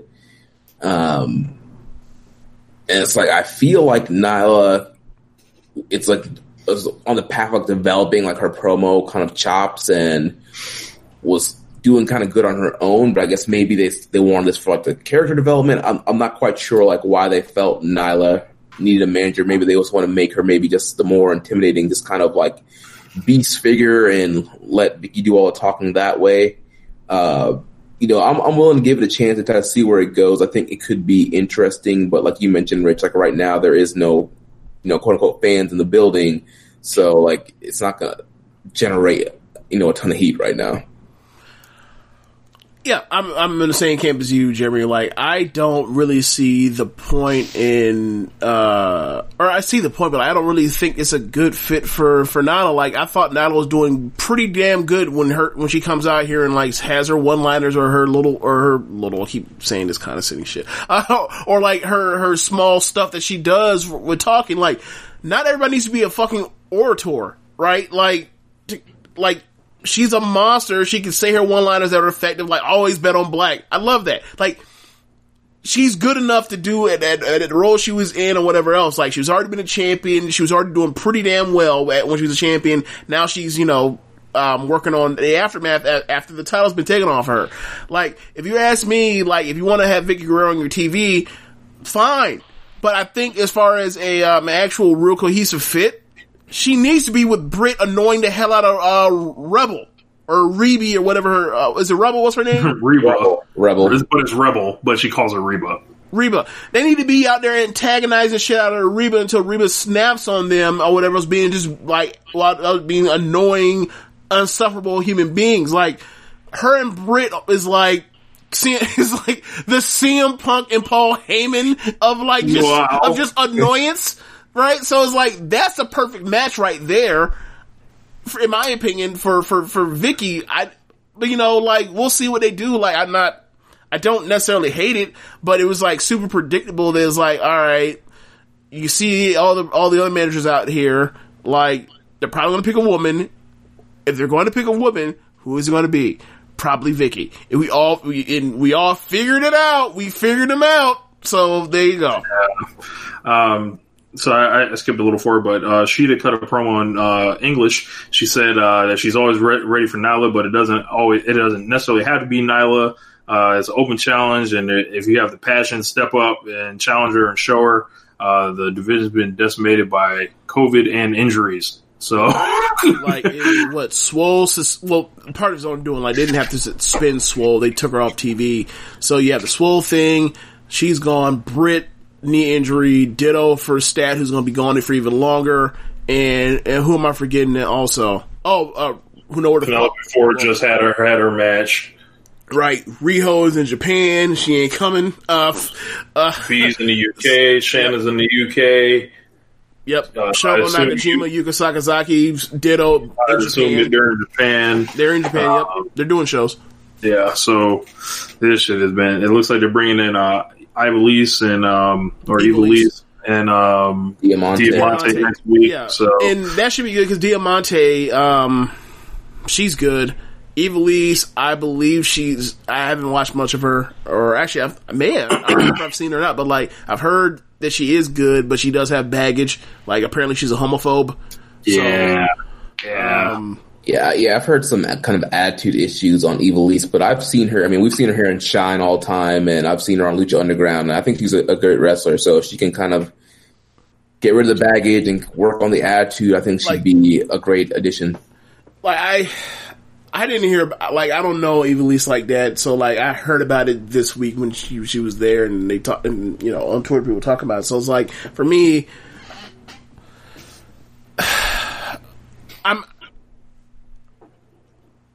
I don't know. Well, if it were me, I wouldn't have signed them. That for one, or signed Ivelisse. I don't think she signed. Okay, or brought them in either way. Unless you're going to have someone, have, let it be known that, like, you need to atone for, this nonsense that you've put out in the streets. So, but that's not what was done. So, I mean, they're in a desperate spot right now with talent. So, like, if it were me, I would have reached out to, like, Allison Kay or Thunder Rosa. Since they're not, quote-unquote, under contract. So that brings us back to the open challenge part. I would definitely I think you can count on one of them two showing up to run it at some point. Hopefully it's Thunder Rosa. Especially with the NWA in like a state of who knows what. So, otherwise we would have the Nightmare Sisters, Brandy and Allie, against Kenzie Page and MJ Jenkins. So MJ Jenkins, making her AEW Dynamite debut. She's defected. She's defected. She has jump brands. Like half the roster has already. Yeah, so it seems like so Brandy and Allie have been like working together rather well lately on Dark, and what this kind of seemed like was like they're working well together lately. Like as far as like they get along, or as far as their good work. Like they get along. Oh, okay. Like they get along in the ring though.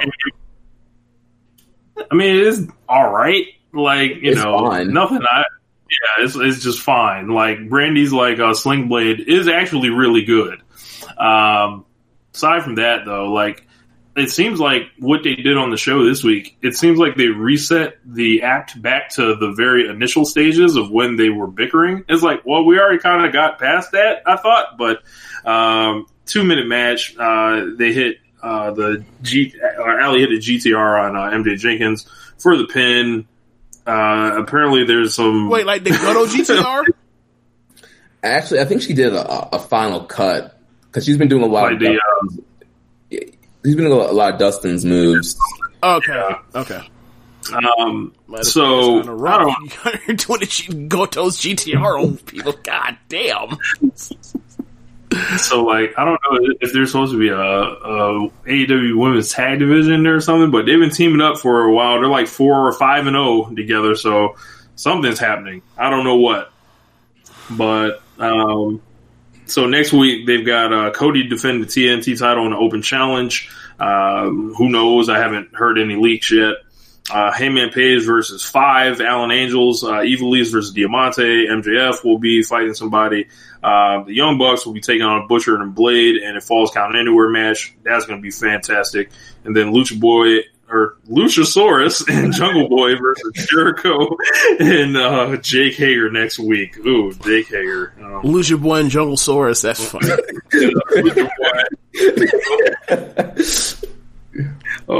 So after that, we had Taz come out here and cut a promo before Mox entered and said we're moments away from Cage's crowning moment. Moxley, they played a promo from him earlier that said he's going to rip Cage's surgically repaired left bicep off the bone and told him to enjoy the hospital. So this is a match we were all looking forward to. What do we think about this? Moxley defeated Cage at the end to retain the title. Yeah, I thought this was a very good match. It was a great story. Moxley, top babyface, world champion, went out there and told you exactly what he's going to do. I'm going to try and rip this man's surgically repaired arm off so I can win this match. And throughout the match, he's doing arm bars and Kimuras and all this arm-based offense that made a lot of sense. And because Brian Cage is a freak and a machine, he was still able to pull off power maneuvers, but it wasn't quite right. He did struggle with the arm throughout. So it wasn't a complete body part match where he's completely useless, but he's able to kind of shrug it off a little bit, but he's definitely in pain. And great selling from him, great selling from Moxley, and then to the final spot where he gets him trapped in the arm bar. And it's like, Brian Cage is like, I am not giving up. I will literally sit here and let you rip my arm off. I will die. Right. And Moxley's like, fine, then I'll rip your arm off. And Taz has to be the one to throw a towel in and protect his investment and be like, hey, you gotta live to fight another day. I get it. You're going to be pissed at me, but I don't want your arm ripped off again. We got more money to make. So I thought it was great. I loved it. Ross was doing a good job putting it over too. Like, this kid can't afford 5 more months of being on the table, so it'd be 10 out of 12 months of the year they'd be laid up with no money coming in, essentially. Like, you know, but I wish especially after he pays his corner. Right. I wish that when people, like, you know, blanketly throw the term storytelling on a match, I wish they would be referencing matches like these rather than stuff that just sucks that they're trying to cover up for. But yeah, I dug this one because, like Jeremy said, Moxley is exactly what he was going to do. He did it. It was like calling a shot. You had it being laid out for you in every, like, single possible way. The announcers explaining it to you, the work in the ring happening, and it seemed like they still had another level to kind of get to. So, what did you think about this one, James? I thought it was a very good match if you want to set up a rematch. I really did. The last time I liked a match that, like, I thought was immediately going to lead to a rematch was like Samoa Joe and AJ at SummerSlam 2018. Mm-hmm. Whereas, like, oh, they did. This was fun, but, like, there's another level, and, like, this leaves you to opportunity to have another level somewhere down the line. And, like, I really enjoyed the match. I think that I don't want to. Okay, him and Cage or Cage and Darby, because the finish of the match is after he throws in the towel. Moxley celebrates. Cage gets up. He attacks Moxley. Then the lights go out. Take a swig, Jamie Specter. And then out comes Darby. Darby ends up coming up top rope with his skateboard, and the lip of the skateboard ends up hitting Cage in the throat. He bails, and he's pissed by ringside, but you leave with Darby and Moxley in the ring together, making a save, which I guess is kind of like a mea culpa for, Floyd is so, hates Darby because, he didn't save Moxley that one time when there were 3 people in front of him. They were going to stop the path to get to that, but whatever. So, anyway, so yeah, 2 people, not 3. So, yeah, I think that I don't know how that match is going to go. Like, I think they're going to have a fun match, but, like, I think Cage needs to, like, beat Darby really badly to kind of, not make up for this, but, like, I don't know if this is the time for Darby to get his win because Cage and, Taz are doing so damn well. It's weird. It's really weird. I think you need to, like, move Cage and keep Cage where he is, like, high on the card as, like, a, top 6 level person, on the roster. And I don't think he should be doing jobs for Darby. But at the end of the day, like, maybe he gets him and catches him with a flash finish or something. I don't know. Maybe that's, but, like, they caught themselves in a situation where, like, I don't feel like you should be doing this program because I don't know if you need to be beating either one of them right now. Like, Darby, the way that the Darby and Taz thing, whatever else, Cage comes to the scene, he puts them on the shelf for like a month, and then, here we are. But yeah, anyway, back to this match. I really enjoyed it, and, like, I can't wait till they have a match again, and, like, him and Taz can go back at it on the mic again. Taz and Moxley. Yeah. So we got a question from Floyd. So he had a request for the show this week. He said, if you have time, could you discuss black singles wrestlers that are available to be signed by AEW? And he's talking guys that are ready to be pushed. So I'm trying to think. So when we think about people that are ready to be pushed, that are out there, the 2 that immediately come to mind are Leo Rush and ACH. Right. I mean, for me, the first thing that came to my mind was AR Fox.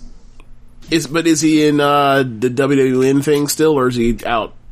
It's tricky. So he was under Evolve contract in WWE. He's bought Evolve, and they've brought some of those Evolve guys on TV. We've seen the Sculpt, like Leon Ruff and Adrian Atlantis and Liam Gray, who've all been trained by AR Fox, and AR Fox was the leader of the Sculpt, and we've been seeing those guys being jobbed out on NXT and 205 Live. Especially Leon Ruff, my God.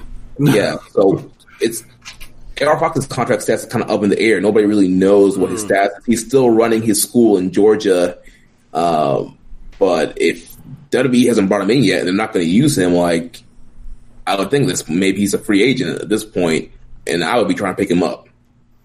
Yeah.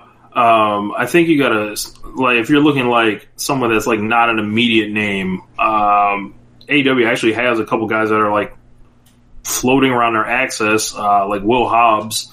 Me and Jeremy were talking about him before the show. You can push him as a Black Goldberg. Like, like literally, he can just get in there and be big. And it seems like I think he's a former football player. He was on Dark this week, running wild with like huge power slams and spine busters like Arn Anderson. And he looks like he's about 6'4", maybe 280 if I'm not mistaken. Big dude. If you guys are, a couple weeks ago when Britt was out there, there's a big black guy next to her. That was Will Hobbs. They had him playing security. Yeah, he was like guarding Britt Baker or whatever. Oh God! And I think he was sitting at ringside last week. So yeah, and he's been on Dark, and this past week's Dark, he was wilding out, spine busting everybody. Looked really good. Yeah, they did sign Lee Johnson, who's kind of in the role Jungle Boy was in last year, getting beat like a drum. I think he's like 0-11 right now. So he's a young lion right now. So yeah, beat him. Then there's like Saeed Al-Sabah, who's out there. He actually is no longer under MLW contract. He seems to go in and out of contracts quite often, or at least twice in recent memory. I don't know the particulars on each of them, but I know he is out there. Troy Hollywood's out there. Snoop Strikes is out there. Treehouse Lee is out there. Basically, there John are Davis. A lot of, yeah, John Davis is out there. Big tough motherfucker. If you want someone that's just tough. They did recently just sign Ricky Starks, who looks like he's going to be set up to be getting pushed soon. So this thing has come up once again with, I believe it's AJ Gray, who did an interview, expressing his disappointment about the lack of push black wrestlers in AEW. And he actually put the word black on it now. So it's not like, hiding behind the diversity word, as it was before, because he gave a great example of like what AEW is doing with the women's division. He also, talked about, I saw him, posting on Twitter. It's like, don't tag me in the Cody and Friends belt post or whatever. Cause, they were asking, who do you want to see the open challenge, him to face. So he wanted to take himself out of that hat. So I don't know if this is like a personal, thing with AJ Gray and AEW. Like maybe like he just thinks it's all bullshit, or he, was slighted by them in some type of way we don't know about, or whatever the situation is. But it is it's becoming a more noticeable thing every time this pops back up, because it's like, well, we're seeing more people being brought in, right? Like Brody Lee, Lance Archer in the last couple months, Brian Cage, and Jericho's friends, and Cody's friends, and Young Bucks friends, and yeah, absolutely.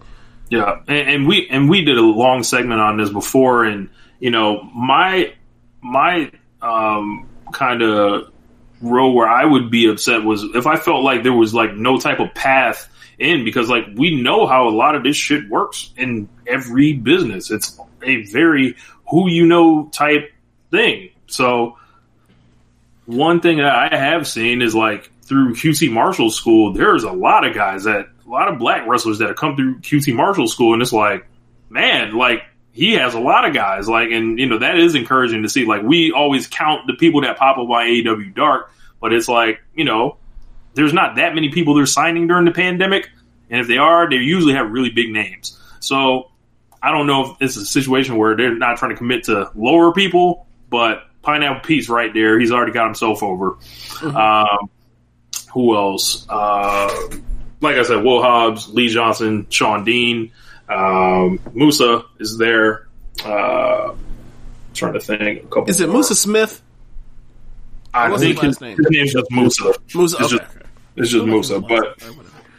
But I think definitely like Will Hobbs. That's who you want to like have. He's a big motherfucker. You can't say he's too small. Can't say like, he's green because he's big. Like, so he can hide all that. Like, if you can do it with Wardlow, like you can do it with Will Hobbs. Yeah, I'm at a point now to where,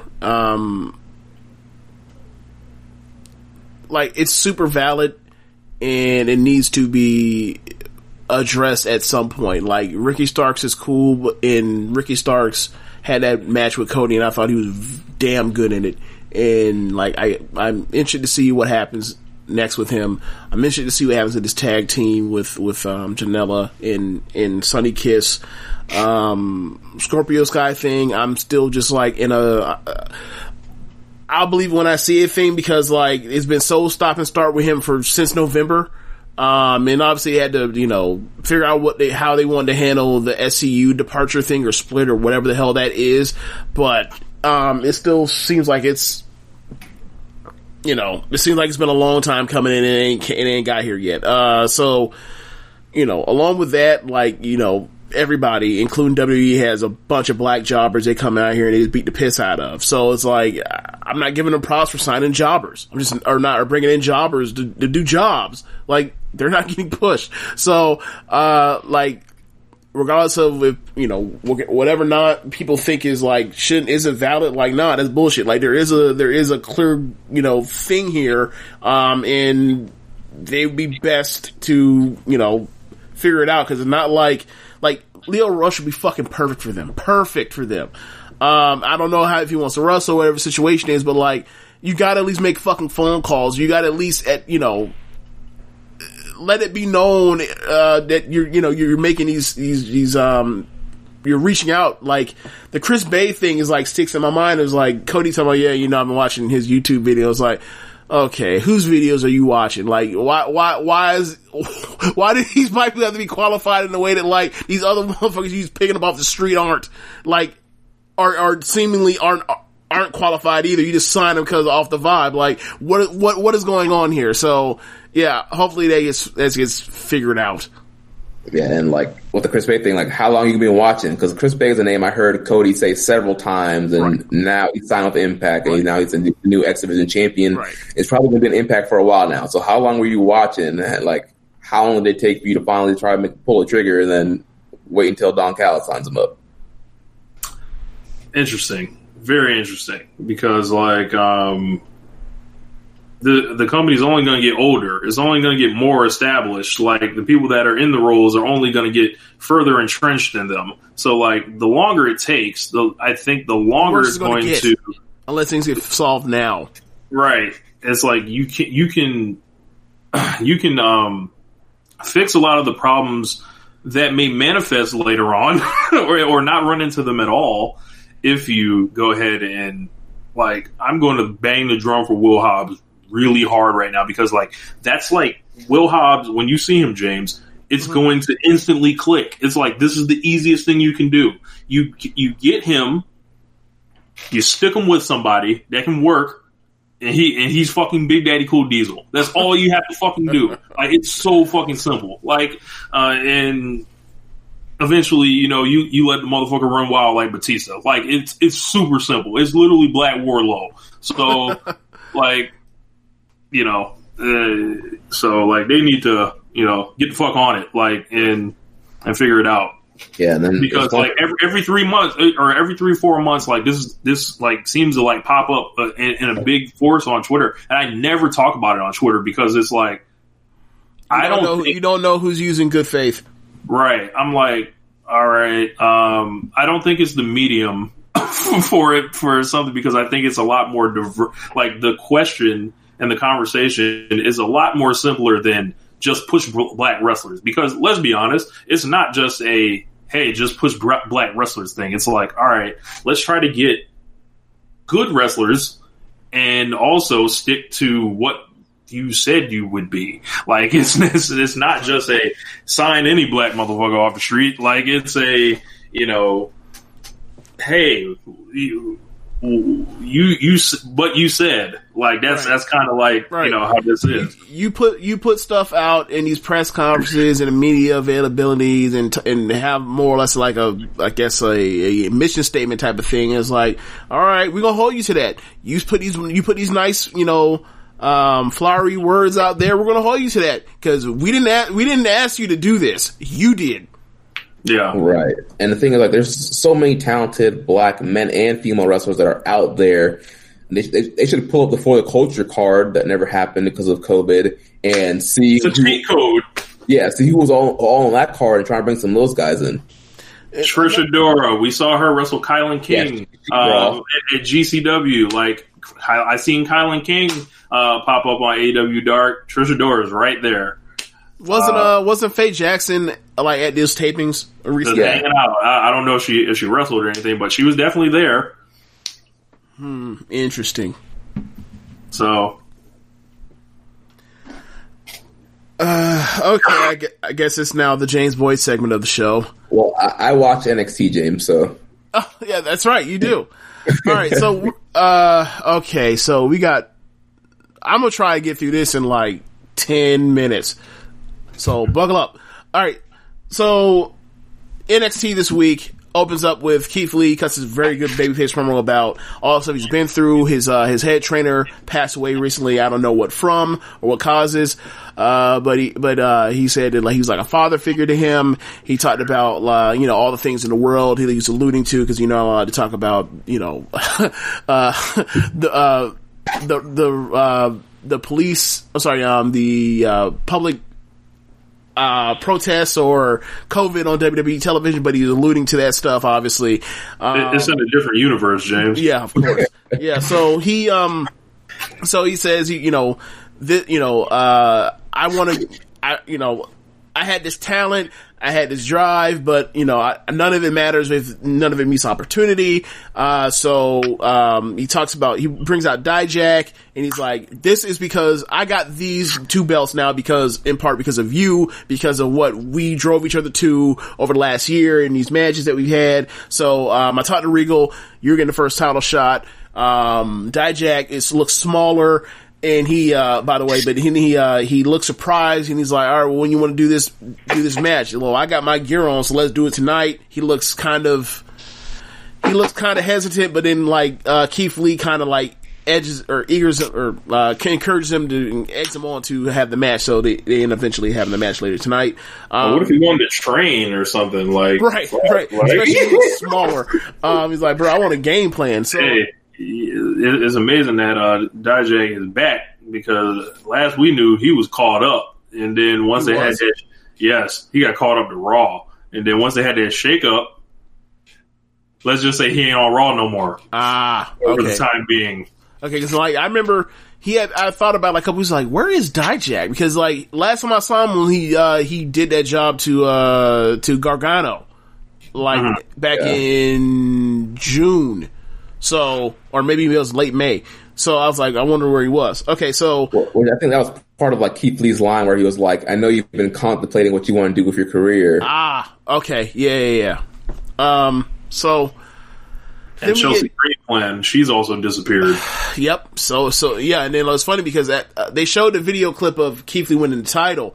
And it showed basically more table setting. NXT is, because all the hot shotting they do is they always have to keep, every 3 weeks has to find a new status quo, but then they hot shot and then they have to find a new setting. Triple H is really good at doing this, but it's also fucking exhausting. Cause it's not stable. And it's almost like you never actually cycle through to get to where to get through all the satisfies inclusion after you set the table, all these options to go through. But anyway, they showed Cross and Balor and Gargano and Kushida and Cameron Grimes and Damian Priest after he won the NXT title, and talked about how they're all were watching, and talked about how they were caught up in watching, and they even threw Loomis in there too. But yeah, anyway, we get Cameron Grimes, and that was before the promo to open the show. But then after the promo and the title match being called, we end up getting Damian Priest versus Cameron Grimes. It was a good match. It wasn't a great match. It was a fun match. Lots of striking.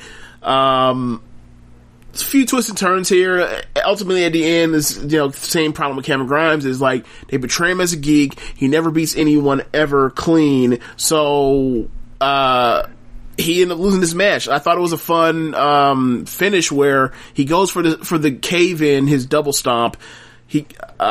Priest moves out the way by the ropes. So Cameron Grimes getting caught in the ropes. Priest then gives him a jumping spin kick to the back of the head, and then he ends up hitting his finish for the win.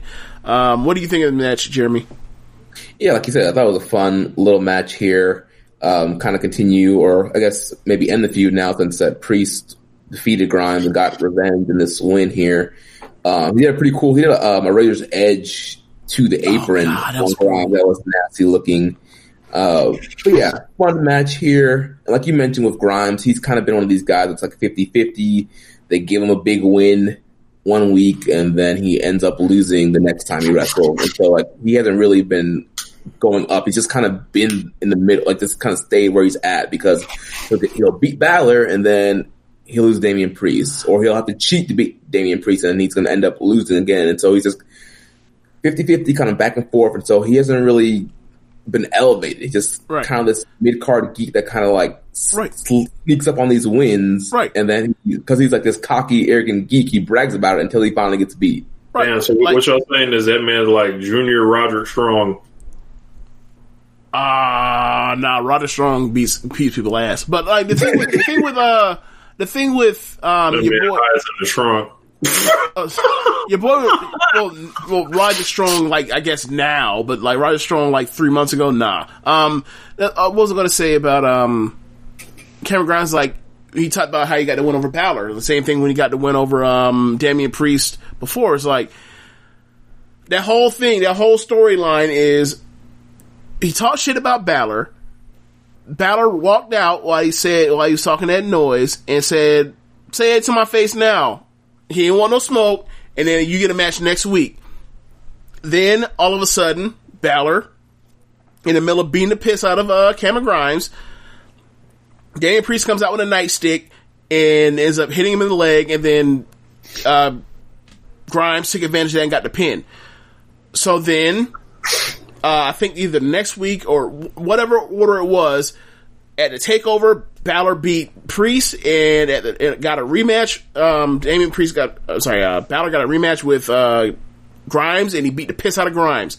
So then your boy Grimes was talking noise about the beating that Priest got from Balor, and then you had this whole back and forth where, like, they have a match, Priest beats him up, they have a second match, Priest has a bad back, Grimes gets a win, and then on the rematch, it was fair, Grimes gets his ass whooped. It's like, alright, this is like, he's just a mid-card guy. Like, he never beats anybody that's good clean, ever. Or important. So anyway, after that, we get Thatch as Thatch Can Wrestling Part 3, I believe. He talks about the win he had against Lorcan, about the Fujiwara armbar. He talks about it's something to make someone. It's one thing to make someone tap out. It's another one to make them cry and feel helpless. And he puts somebody in a Fujiwara armbar again, and he talks about, he makes him cry, and the dude starts cussing, and they bleeped it. I thought it was funny. And then he says, all right, that's the end of the class. Put ice on that or whatever else. And, then he moves on. I'm thinking, I feel like there's going to be, I feel like they've already done all they can do with this. They need to figure out how to get more out of this character, because it's like you're kind of retreading what you've already done already. Yeah, I thought I like these segments. I think it's kind of a great job to kind of build them up and give them kind of backstory. But like you mentioned, at some point, like, you just can't keep having him beat up young boys, every week. And also, it's like the same move. Like these are definitely getting over the Fujiwara armbar and the single leg crab, yeah. right? And and stuff. But it's like, all right, like you're a catch guy. You have more than one move. Like you should show them the sugar hold. So that man got more moves than Rey Mysterio. Rey Mysterio, one move, the head scissors. So then we get Shotzi Blackheart versus Indy Hartwell. It went short. Long story short, it wasn't good. Out comes Robert Stone. He's in a walking boot. Commentary is awful because Tom Phillips is working heel. Beth is playing babyface, but Beth is saying it was okay for Shotzi to run over Robert Stone's foot with her mini tank, and Tom Phillips is rightfully incredulous, like, what the hell are you talking about? He's a victim. So it just didn't work. And then out comes Robert Stone in a walking boot, and then it's distraction for Aaliyah to interfere in the match and then and push Shotzi off of the top rope. She falls, Indy gets up, hits her with the big boot like she's Charlotte Flair for the win. Boy. Yeah. Yeah, not good. Yeah. We get a promo from Tegan. It's just basic, generic NXT. I'm in a title match. I'm going to win. I'm a babyface. Root for me. So LOL. Babyface don't win. We already knew. So then we end up getting this vignette, or not vignette, this segment with I guess at El Hijo de Fantasma's house. Sorry, Santos Escobar's house. And there's Legado or El Fantasma, and they're together. They're drinking. They're having fun. Your boy is rich. A nice house, nice dwelling, nice decor, paid. That man's name is Escobar. Right. Right. It was fantastic. So they're all in nice suits and they're sitting around a table and they're drinking. And Fantasma talks about how more stuff about like building his legacy. And then he puts over Mendoza, calls him just a great technical wrestler, a specialist, and then he talks about how wild when he's in the air, it's death for the opponents. And he also talked about how like he's quickly dispatched and he's done with Drake Maverick, and he said he's had this great line where he says like all this did do was cry on YouTube to get his job back. He murdered this man and then he's murdering him on the mic. Yeah. That's like Samoa Joe like. Yeah, bro, like El Hijo de Fantasma / Santos Escobar are definitely on my list of like top promo guys. Like, I got that list of like, where was this like list of consistent good promos like last year compared to this year? Like this year, we're getting hella promos. Obviously, because of what we're dealing with now, but like the pandemic has brought the promos out. So then we end up. That was an accident. Oh, I thought you were like, was you doing a read? Okay. So then we get Dijak versus Lee. They basically had we're not going to do any flippy things. We're just going to come out here and have a regular, like 1990, early 90s good Hulk Hogan match almost. Well, there was less hulking up. It was more of just like, we're going to go back and forth and just do like regular big man wrestling. It was fun. It took a while to get going, but once it got going, it was fun. But it was the weakest match on NXT. What do you think of it, Jeremy? Yeah, I agree with you. It was definitely the weakest match that they've had in NXT and probably their overall series of matches in their career. But obviously, this match was unadvertised. I get why they were, trying to go out here and have a 5-star match. It was something to do in the meantime, until they build up Keith Lee, the next real challenger. So. So you mean to tell me they didn't randomly flip both belts to Dijak in an unimpressive match? No, they did not do that. Hey, bro. Hey, Vince is all in the kitchen. So who knows? So after the match, Scarlett comes out. The lights go black. Scarlett comes out. She walks down. She's holding a bag, and I'm like, I already know what's in this bag. So sure enough, she walks up. While Dijak and Keith Lee are in the ring, and she dumps out the bag and the contents of it. Or what do you think's the contents of it, Rich? It's got to be that fucking hourglass that she has. You are correct, sir. It is the broken parts of the hourglass with some of the sand. And I guess we go to commercial break and we come back and they're interviewing Dijak backstage and ask about his thoughts on this potential, or, you know, the Keith, or, whatever, cross marking, Keith Lee as next, or whatever the fuck that was. And Dijak was like, yeah, man, you know, I've wrestled Keith Lee. I know Keith Lee. That is not Keith Lee. He's on another level now. So, like, Cross is in for, you know, he's gonna get his ass whooped.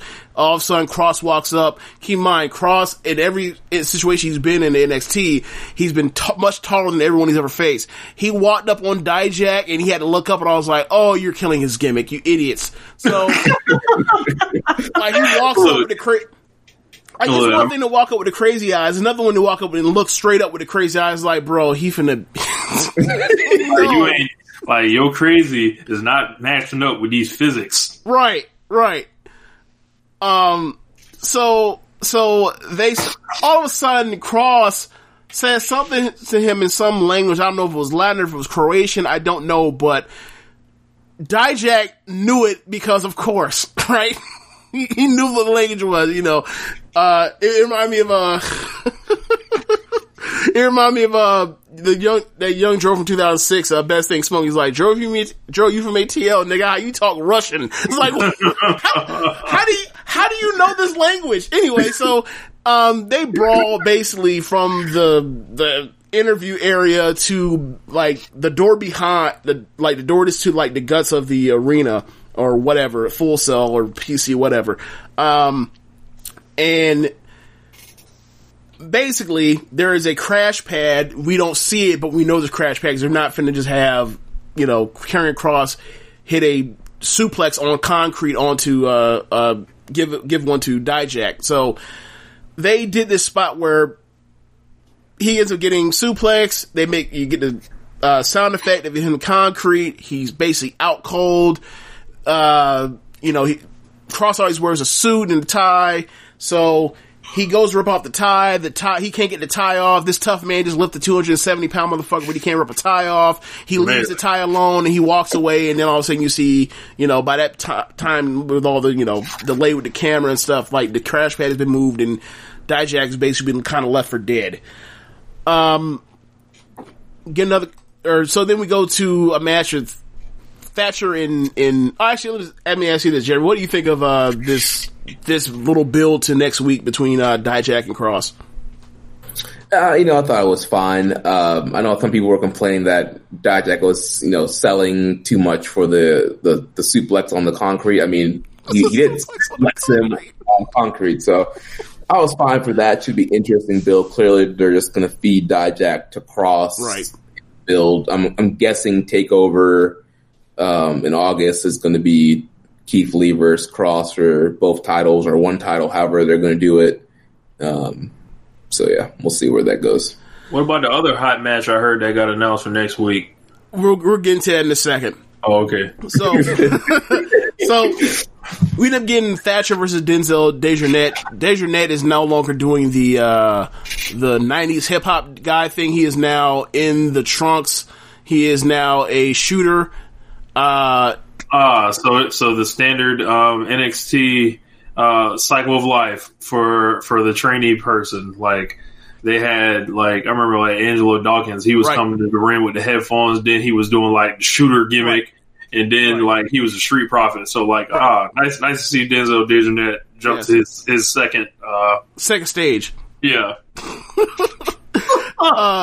So they start in, like, it looked like they were in a fucking real wrestling match, like amateur wrestling match for a second. I was like, yo, what is, he took his back so quick. I'm like, yo, what's going on here? Is he shooting? So they was doing they had, Denzel Dejournette participate in a tough white man match.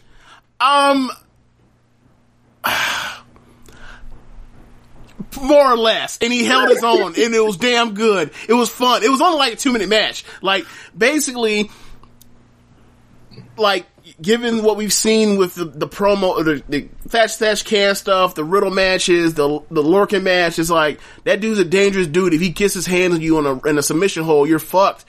So it's like, alright, DJ was like, alright, I'm not gonna let this dude ever get his hands on me, or his feet on me. I'm always gonna be on this man's back. So like, he kept getting that man's back and kept like, lifting him up and tossing him to the ground, like, you know, like the amateur wrestling stuff. And then eventually, he slipped up, and then Thatcher got a single leg Boston Crab, and he put he's been talking about how he uses that, the blade of his forearm to make it super painful. So like, he basically showed you an alternate submission here, and he put it on him, got a quick submission, and then like he went back and put it on him again until Lorcan came out and cleared him out of the ring and whooped some ass with the KT tape on his bad shoulder from Thatcher doing him in a couple weeks ago. So they're going to get a rematch. So it's going to be Tough White Man match number 2. I cannot wait. What do you think of the angle, Jeremy? Yeah, I thought it was a good angle. I like Oney Lorcan, and this has been a good little feud with him and Timothy Thatcher. I like Denzel Dejournette a lot too. And yeah, he's actually been doing the shooter gimmick for a little while now on the Largo loop, and he was also in Evolve when that was still running.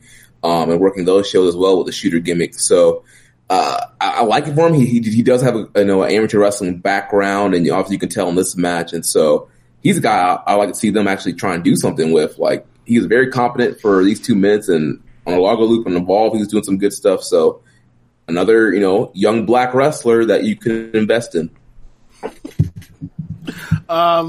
So here, Rich, is where we get it. We go, we are somewhere in Full Sail. Robert Stone is bringing... Always comes back to Robert Stone. Robert Stone. Fuck Robert Stone.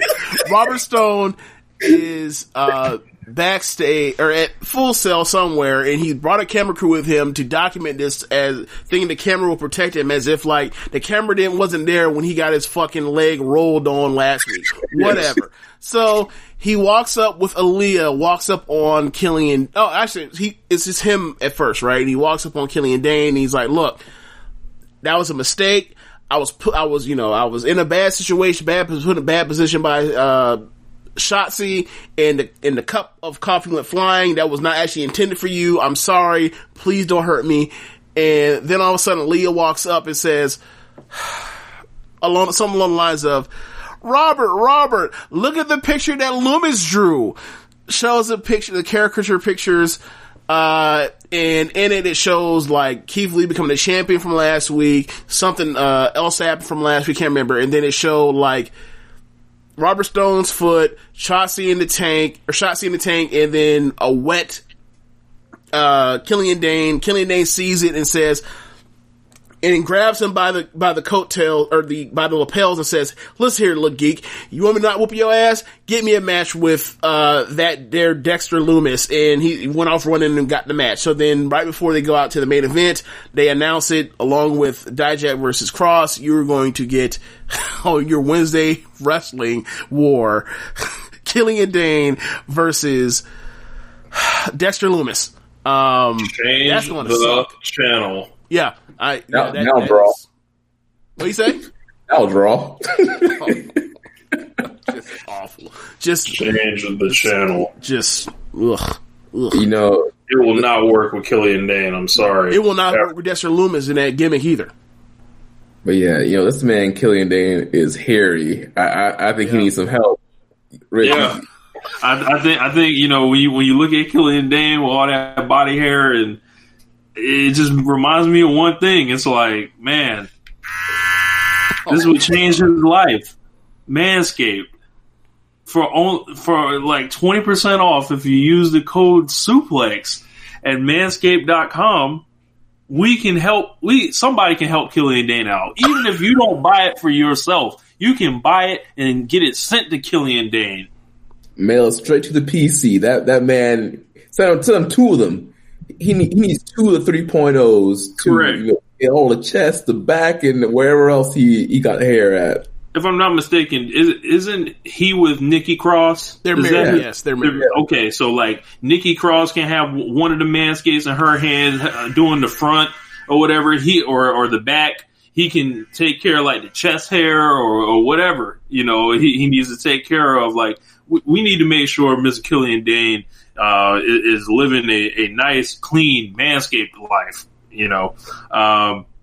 I'm just looking at it, thinking about some of the things that can actually help Killian Dane. It's like he can definitely use the premium battery, because with all that hair, he's going to need the battery life. It's going to take a long time to get all that clean. Correct. He's going to need that LED light, because he's usually, he seems like a dark individual. He needs some light in his life. He can definitely use the 7,000 RPM motor with the quiet stroke technology, because I don't think he's really getting the job done with 6,000 RPMs. He's, get rid of the junk, Killian Dane. And remember, if you want to help Killian Dane out, just use the code SUPLEX at manscaped.com. That's 20% off with free shipping at manscaped.com, and use the code word SUPLEX. Remember, when you see Killian Dane, and then think of yourself. As Jerry Springer said, take care of yourself and each other. So the main event from NXT on Wednesday was NXT Women's Title match between champion Io Shirai versus challenger Tegan Nox.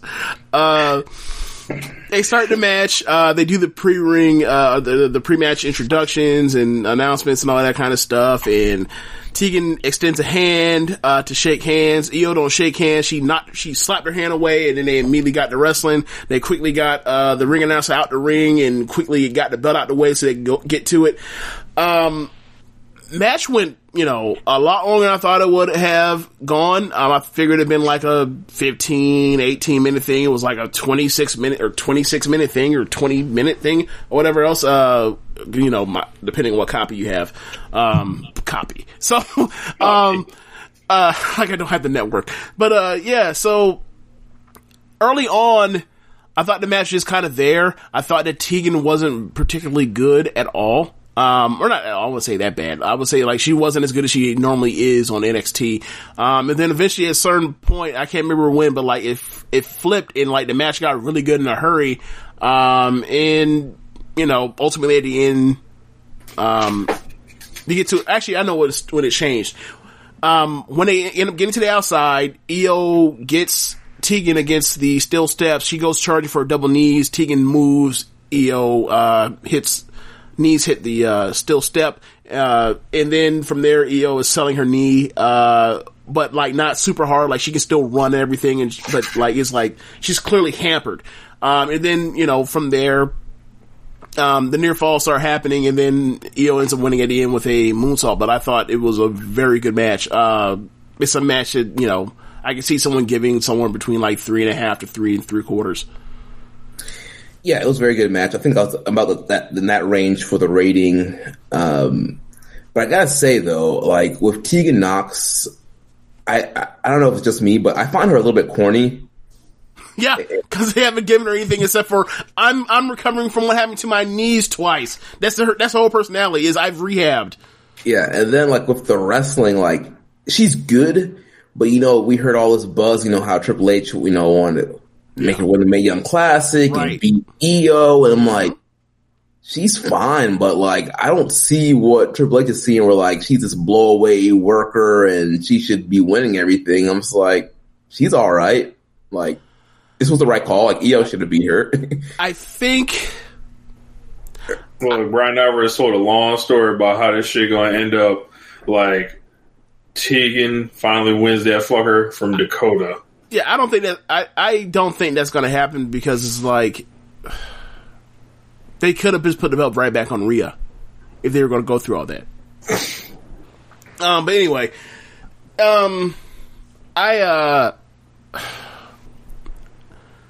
boy, if Dakota Kai beats Io Shirai for the belt, Caleb Baldwin, I want you to stunt on James like never before. Yeah, I'm not concerned. I'm just not concerned. Like, I really don't think that she's not going to make it to a takeover without defending it. I just don't. But anyway, yeah, I think, I'd never seen Tegan before she blew her knee out. Either time. So I don't know what she used to be. I'm sure, I mean, I can pull some stuff up off of Stardom, world and figure it out, but I just haven't done it yet. But like, I think she's a good wrestler. I just don't think that she's on the level of Io Shirai, because she's not. No shame. There's like Io Shirai is like, you know, the shit. Right. So,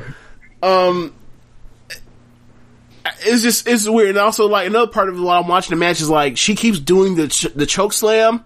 So I'm like, okay, is Io gonna do her spot on the choke slam? Like, you know, Kagetsu does choke slam from time to time, or used to, because she's retired, but like, Io turns the choke slam into a Hurricane Rana. So I'm sitting there waiting for it and like, do it. Okay, not this time. Okay, she got out of it. Okay. Oh, she's doing it for again.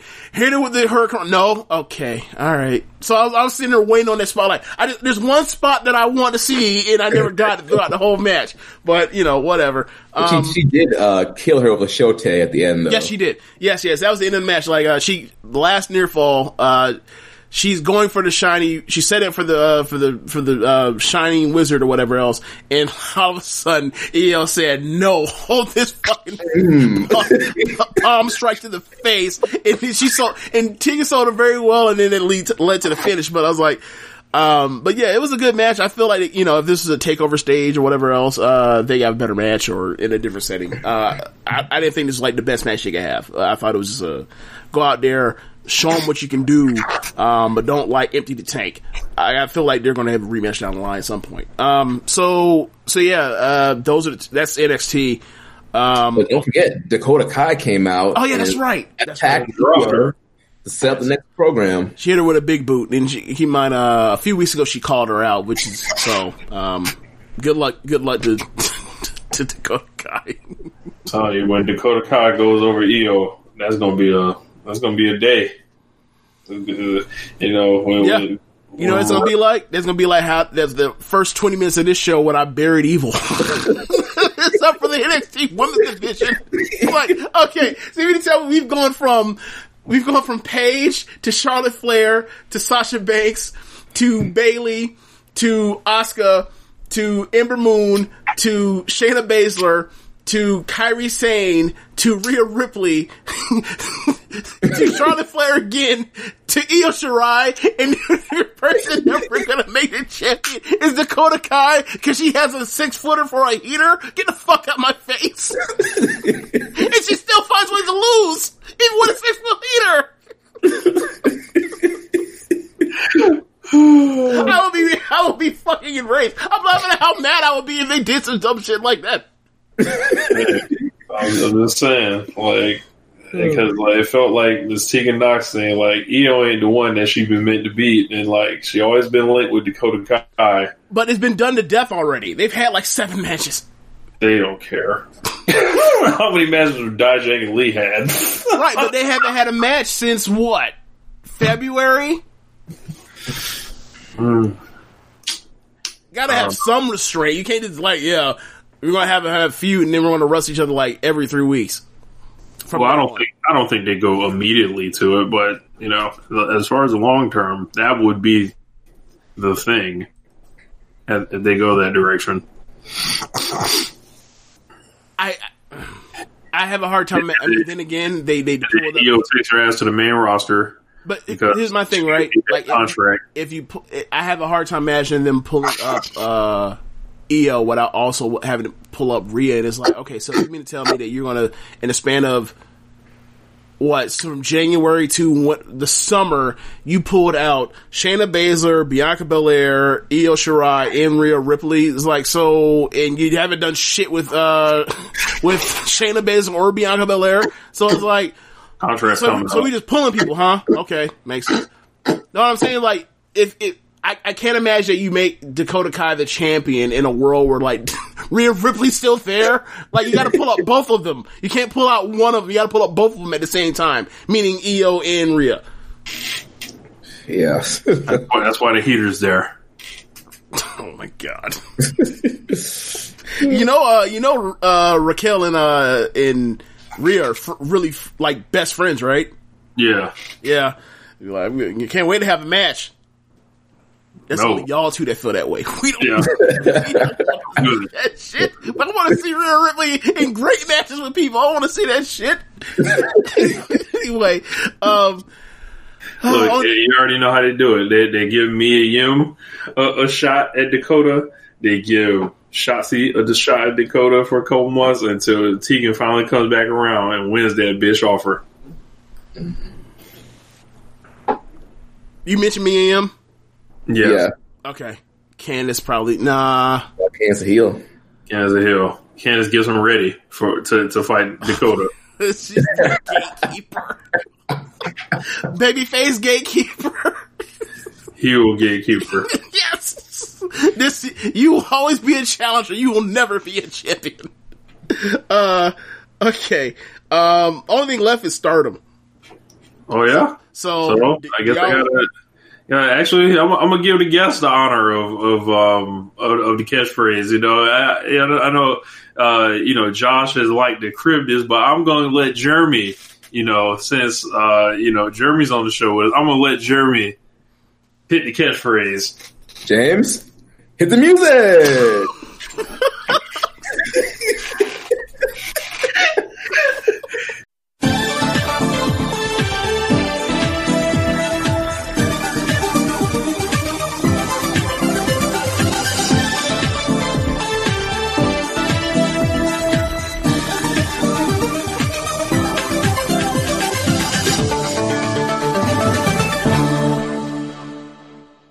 Okay, so last week we did the two main events from last weekend's shows. Undercards are now up. Undercard was fire. I can't remember the last time in 1 week on a non-Korakuen week where you had this many good matches in Stardom. Like I gave a list to Jeremy a couple days ago, and I'm looking around. I was looking to see if went to the Grapple app and looked around and wondered, like, what are people giving these matches that I gave matches? Maybe I'm tripping, I don't know. And I'm looking, I'm like, all these matches are consistent. Like, all these matches are, 4 stars, 3 3/4, 3.5. And then I look at Jeremy's, and like, Jeremy's ratings are like almost identical to mine. And I was like, how about that? Like, I didn't tell him these matches I didn't tell my ratings. I just I wonder what he thinks. I think Jeremy's probably the fairest grader of, a rater of stars that I know. So, on a personal level. So, that was cool. So yeah, anyway, undercards of these matches, you have a triple threat match with Mayu and Momo and Konami. That's fucking great. Mayu is more or less kicking both of their asses, and both of them are basically motioning that they want title shots in the future, and then they proceed to beat this, they take turns beating the piss out of Mayu, to Mayu's just fucking done and through. Goes to a 15-minute time limit, but it was a great 15 minutes of action. The end is just incredible stuff. You end up seeing a spot where Konami, after working over Mayu, ends up choke or sleeper hold, suplex her, Mayu, on her neck, and it goes for the triangle lance or neck crank. And she's trying to get a submission, but then Momo comes out of nowhere and hits her with the running meteor, the double knees. There's a spot where Konami hits a double suplex and suplexes both of them Germans. It was awesome. There was a spot where Mayu has Momo up for a tombstone. Konami comes in the ring and just head kicks the back of Mayu's head, and it knocks out Mayu, but Mayu then just drops Momo right in her head. Just a great match. I probably took up all the air out of it, but Jim, what do you think of the match? Yeah, it was a really great match, and I just love, normally the triple threat formulas we see is one person goes out, 2 people wrestle, and there wasn't a lot of that. Pretty much all 3 of them were all go the whole time, and I love especially at the beginning, there's a lot of really cool 3-way pins and reversals into pins, and Mayu at one point pinning both of them at the same time, in a double schoolgirl. So that's right. Yeah, that's so right. It's pretty cool, innovation that way, and yeah, it was a really fun match. and with the draw, you protect Momo and Konami. They didn't get pinned or submitted, and then you leave the door open for Mayu as Jungle Kiona came out and challenged her. Right. Mayu said that, like, you two have gotten so much stronger since the last time I've wrestled you. You both, you're two people I want to fight for this belt. This belt needs to be defended because, quiet as kept, Mayu's only had 2 title defenses. She won the belt in, like, the beginning of November. Yeah, damn you, COVID. So, she says, but there's somebody that I need to, put this title on the line against first. Outcome, she asked for Jungle to come out. Jungle comes out. She says that, I understand if people have sympathy for me, given the stuff with Hannah, but, like, I will be fighting for myself, and, like, you'll be seeing the best of Jungle, you'll be seeing the best Jungle Kiona you've ever seen. And she said, I believe that I can give a match, on par with, Mayu Iwatani. And she said, like, you're somewhere along the lines of it, you're going to see the best of, like, the Vineyard of 2015 Stardom, which the year she debuted against Mayu, and I'm fucking over the moon excited for this match. It's one of my top most anticipated matches of the year. When this shit got canceled over the COVID shit in February, I was hurt because I was like, I want to see these two fucking have the match that I just in my head thought they could always have. So, like, so I can't wait for Friday when this match goes on. I'm watching that shit immediately. You won't be able to get, either one of y'all won't be able to get a hold of me. But yeah, this match will be on, Friday morning. So, like, it might be the first thing I do is, like, check to see if that shit's up, cause it's gonna be, like, and I think it's an afternoon show. I'm not sure. Friday afternoon, I don't know. Probably not, but I have to look to find out. Murray Bones, stay away. Oh, God. Like, I don't know if I said it or if I thought it, or if I just typed down, never send it out, but, like, the Kurikan Hall from Friday, I was like, I think I said, in my mind, at least, I was like, Murray, I will get to the Atlantic and swim over there if you spoil this shit for me. Yeah, so, other matches on that card. You have a great Jungle Kiona in, not great, but a very good young girl, Jungle Kiona match versus, Little Saya. She got more offense than I thought at the end, got some near falls, so, like, the match was really ended up being one of a very good match, ended up being like 3.5. I'm kind of all over the place because of weekend undercard, but, like, I'm trying to think what else was on this undercard. Oh, anyway, one of the other, matches, from before then, the day before was, let's just skip that part. Momo and Azumi had a very good tag match with, was it Mayu? It was Mayu and Riho. That was very good. That's like 3.5 as well. But moving forward, they get to Kurikan Hall. Have any of y'all seen the Kurikan Hall, the last 2 matches? No, not yet. Okay. Do you want me to spoil them, or is that cool? You can spoil it for me. I don't for Rich. So, first match is, the semifinal is, semi-main event in the semifinal, for the white belt is Giulia versus Konami.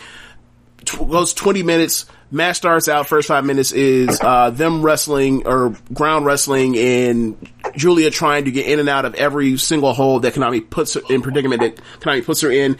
They eventually get up, they start brawling, that more favors Giulia, obviously. And then they ended up, from that point, like the next, 10 minutes more or less, they pretty much start trading near falls between submissions, escapes, big moves. It was a really fun match. I'm probably somewhere in 3 3/4 range on it. At the end, Giulia ends up hitting her tombstone. Konami kicks, she picks her up right back up and hits her with another one, drops her right in her fucking head and pins her for 3. So that was a really good match. Next match is, Natsuko versus Tam. Now, this is a match that was, that's the semifinal for the Cinderella tournament from earlier in the year, where it's over the top rope elimination plus pin or submission. they're in the match because that whole half of the bracket, or one quarter of the bracket gets blown up between two draws. So that becomes a de facto semifinal. Natsuko is getting out wrestled by Tam. Saki comes up. Saki got eliminated in the first round by Tam. Cheats in the match. Ref lets it slide. They both end up, Tam is up over the top rope. Natsuko comes through the second rope. Tam throws out Natsuko. She thinks she's won the match. Natsuko gets up, comes back in the ring, and throws her ass out for one of the worst babyface losses of the year. I was fucking furious when it happened. So they end up having this match. Tam comes out last. Natsuko lets you know how Natsuko is fully on this evil shit, bro. Like, just like evil. She comes out. She comes out with chairs, and with Saki, and with Natsu. Tam comes into the ring. She gets on the top, on the second rope to, do her poses or whatever else. Chair to the back from Natsuko.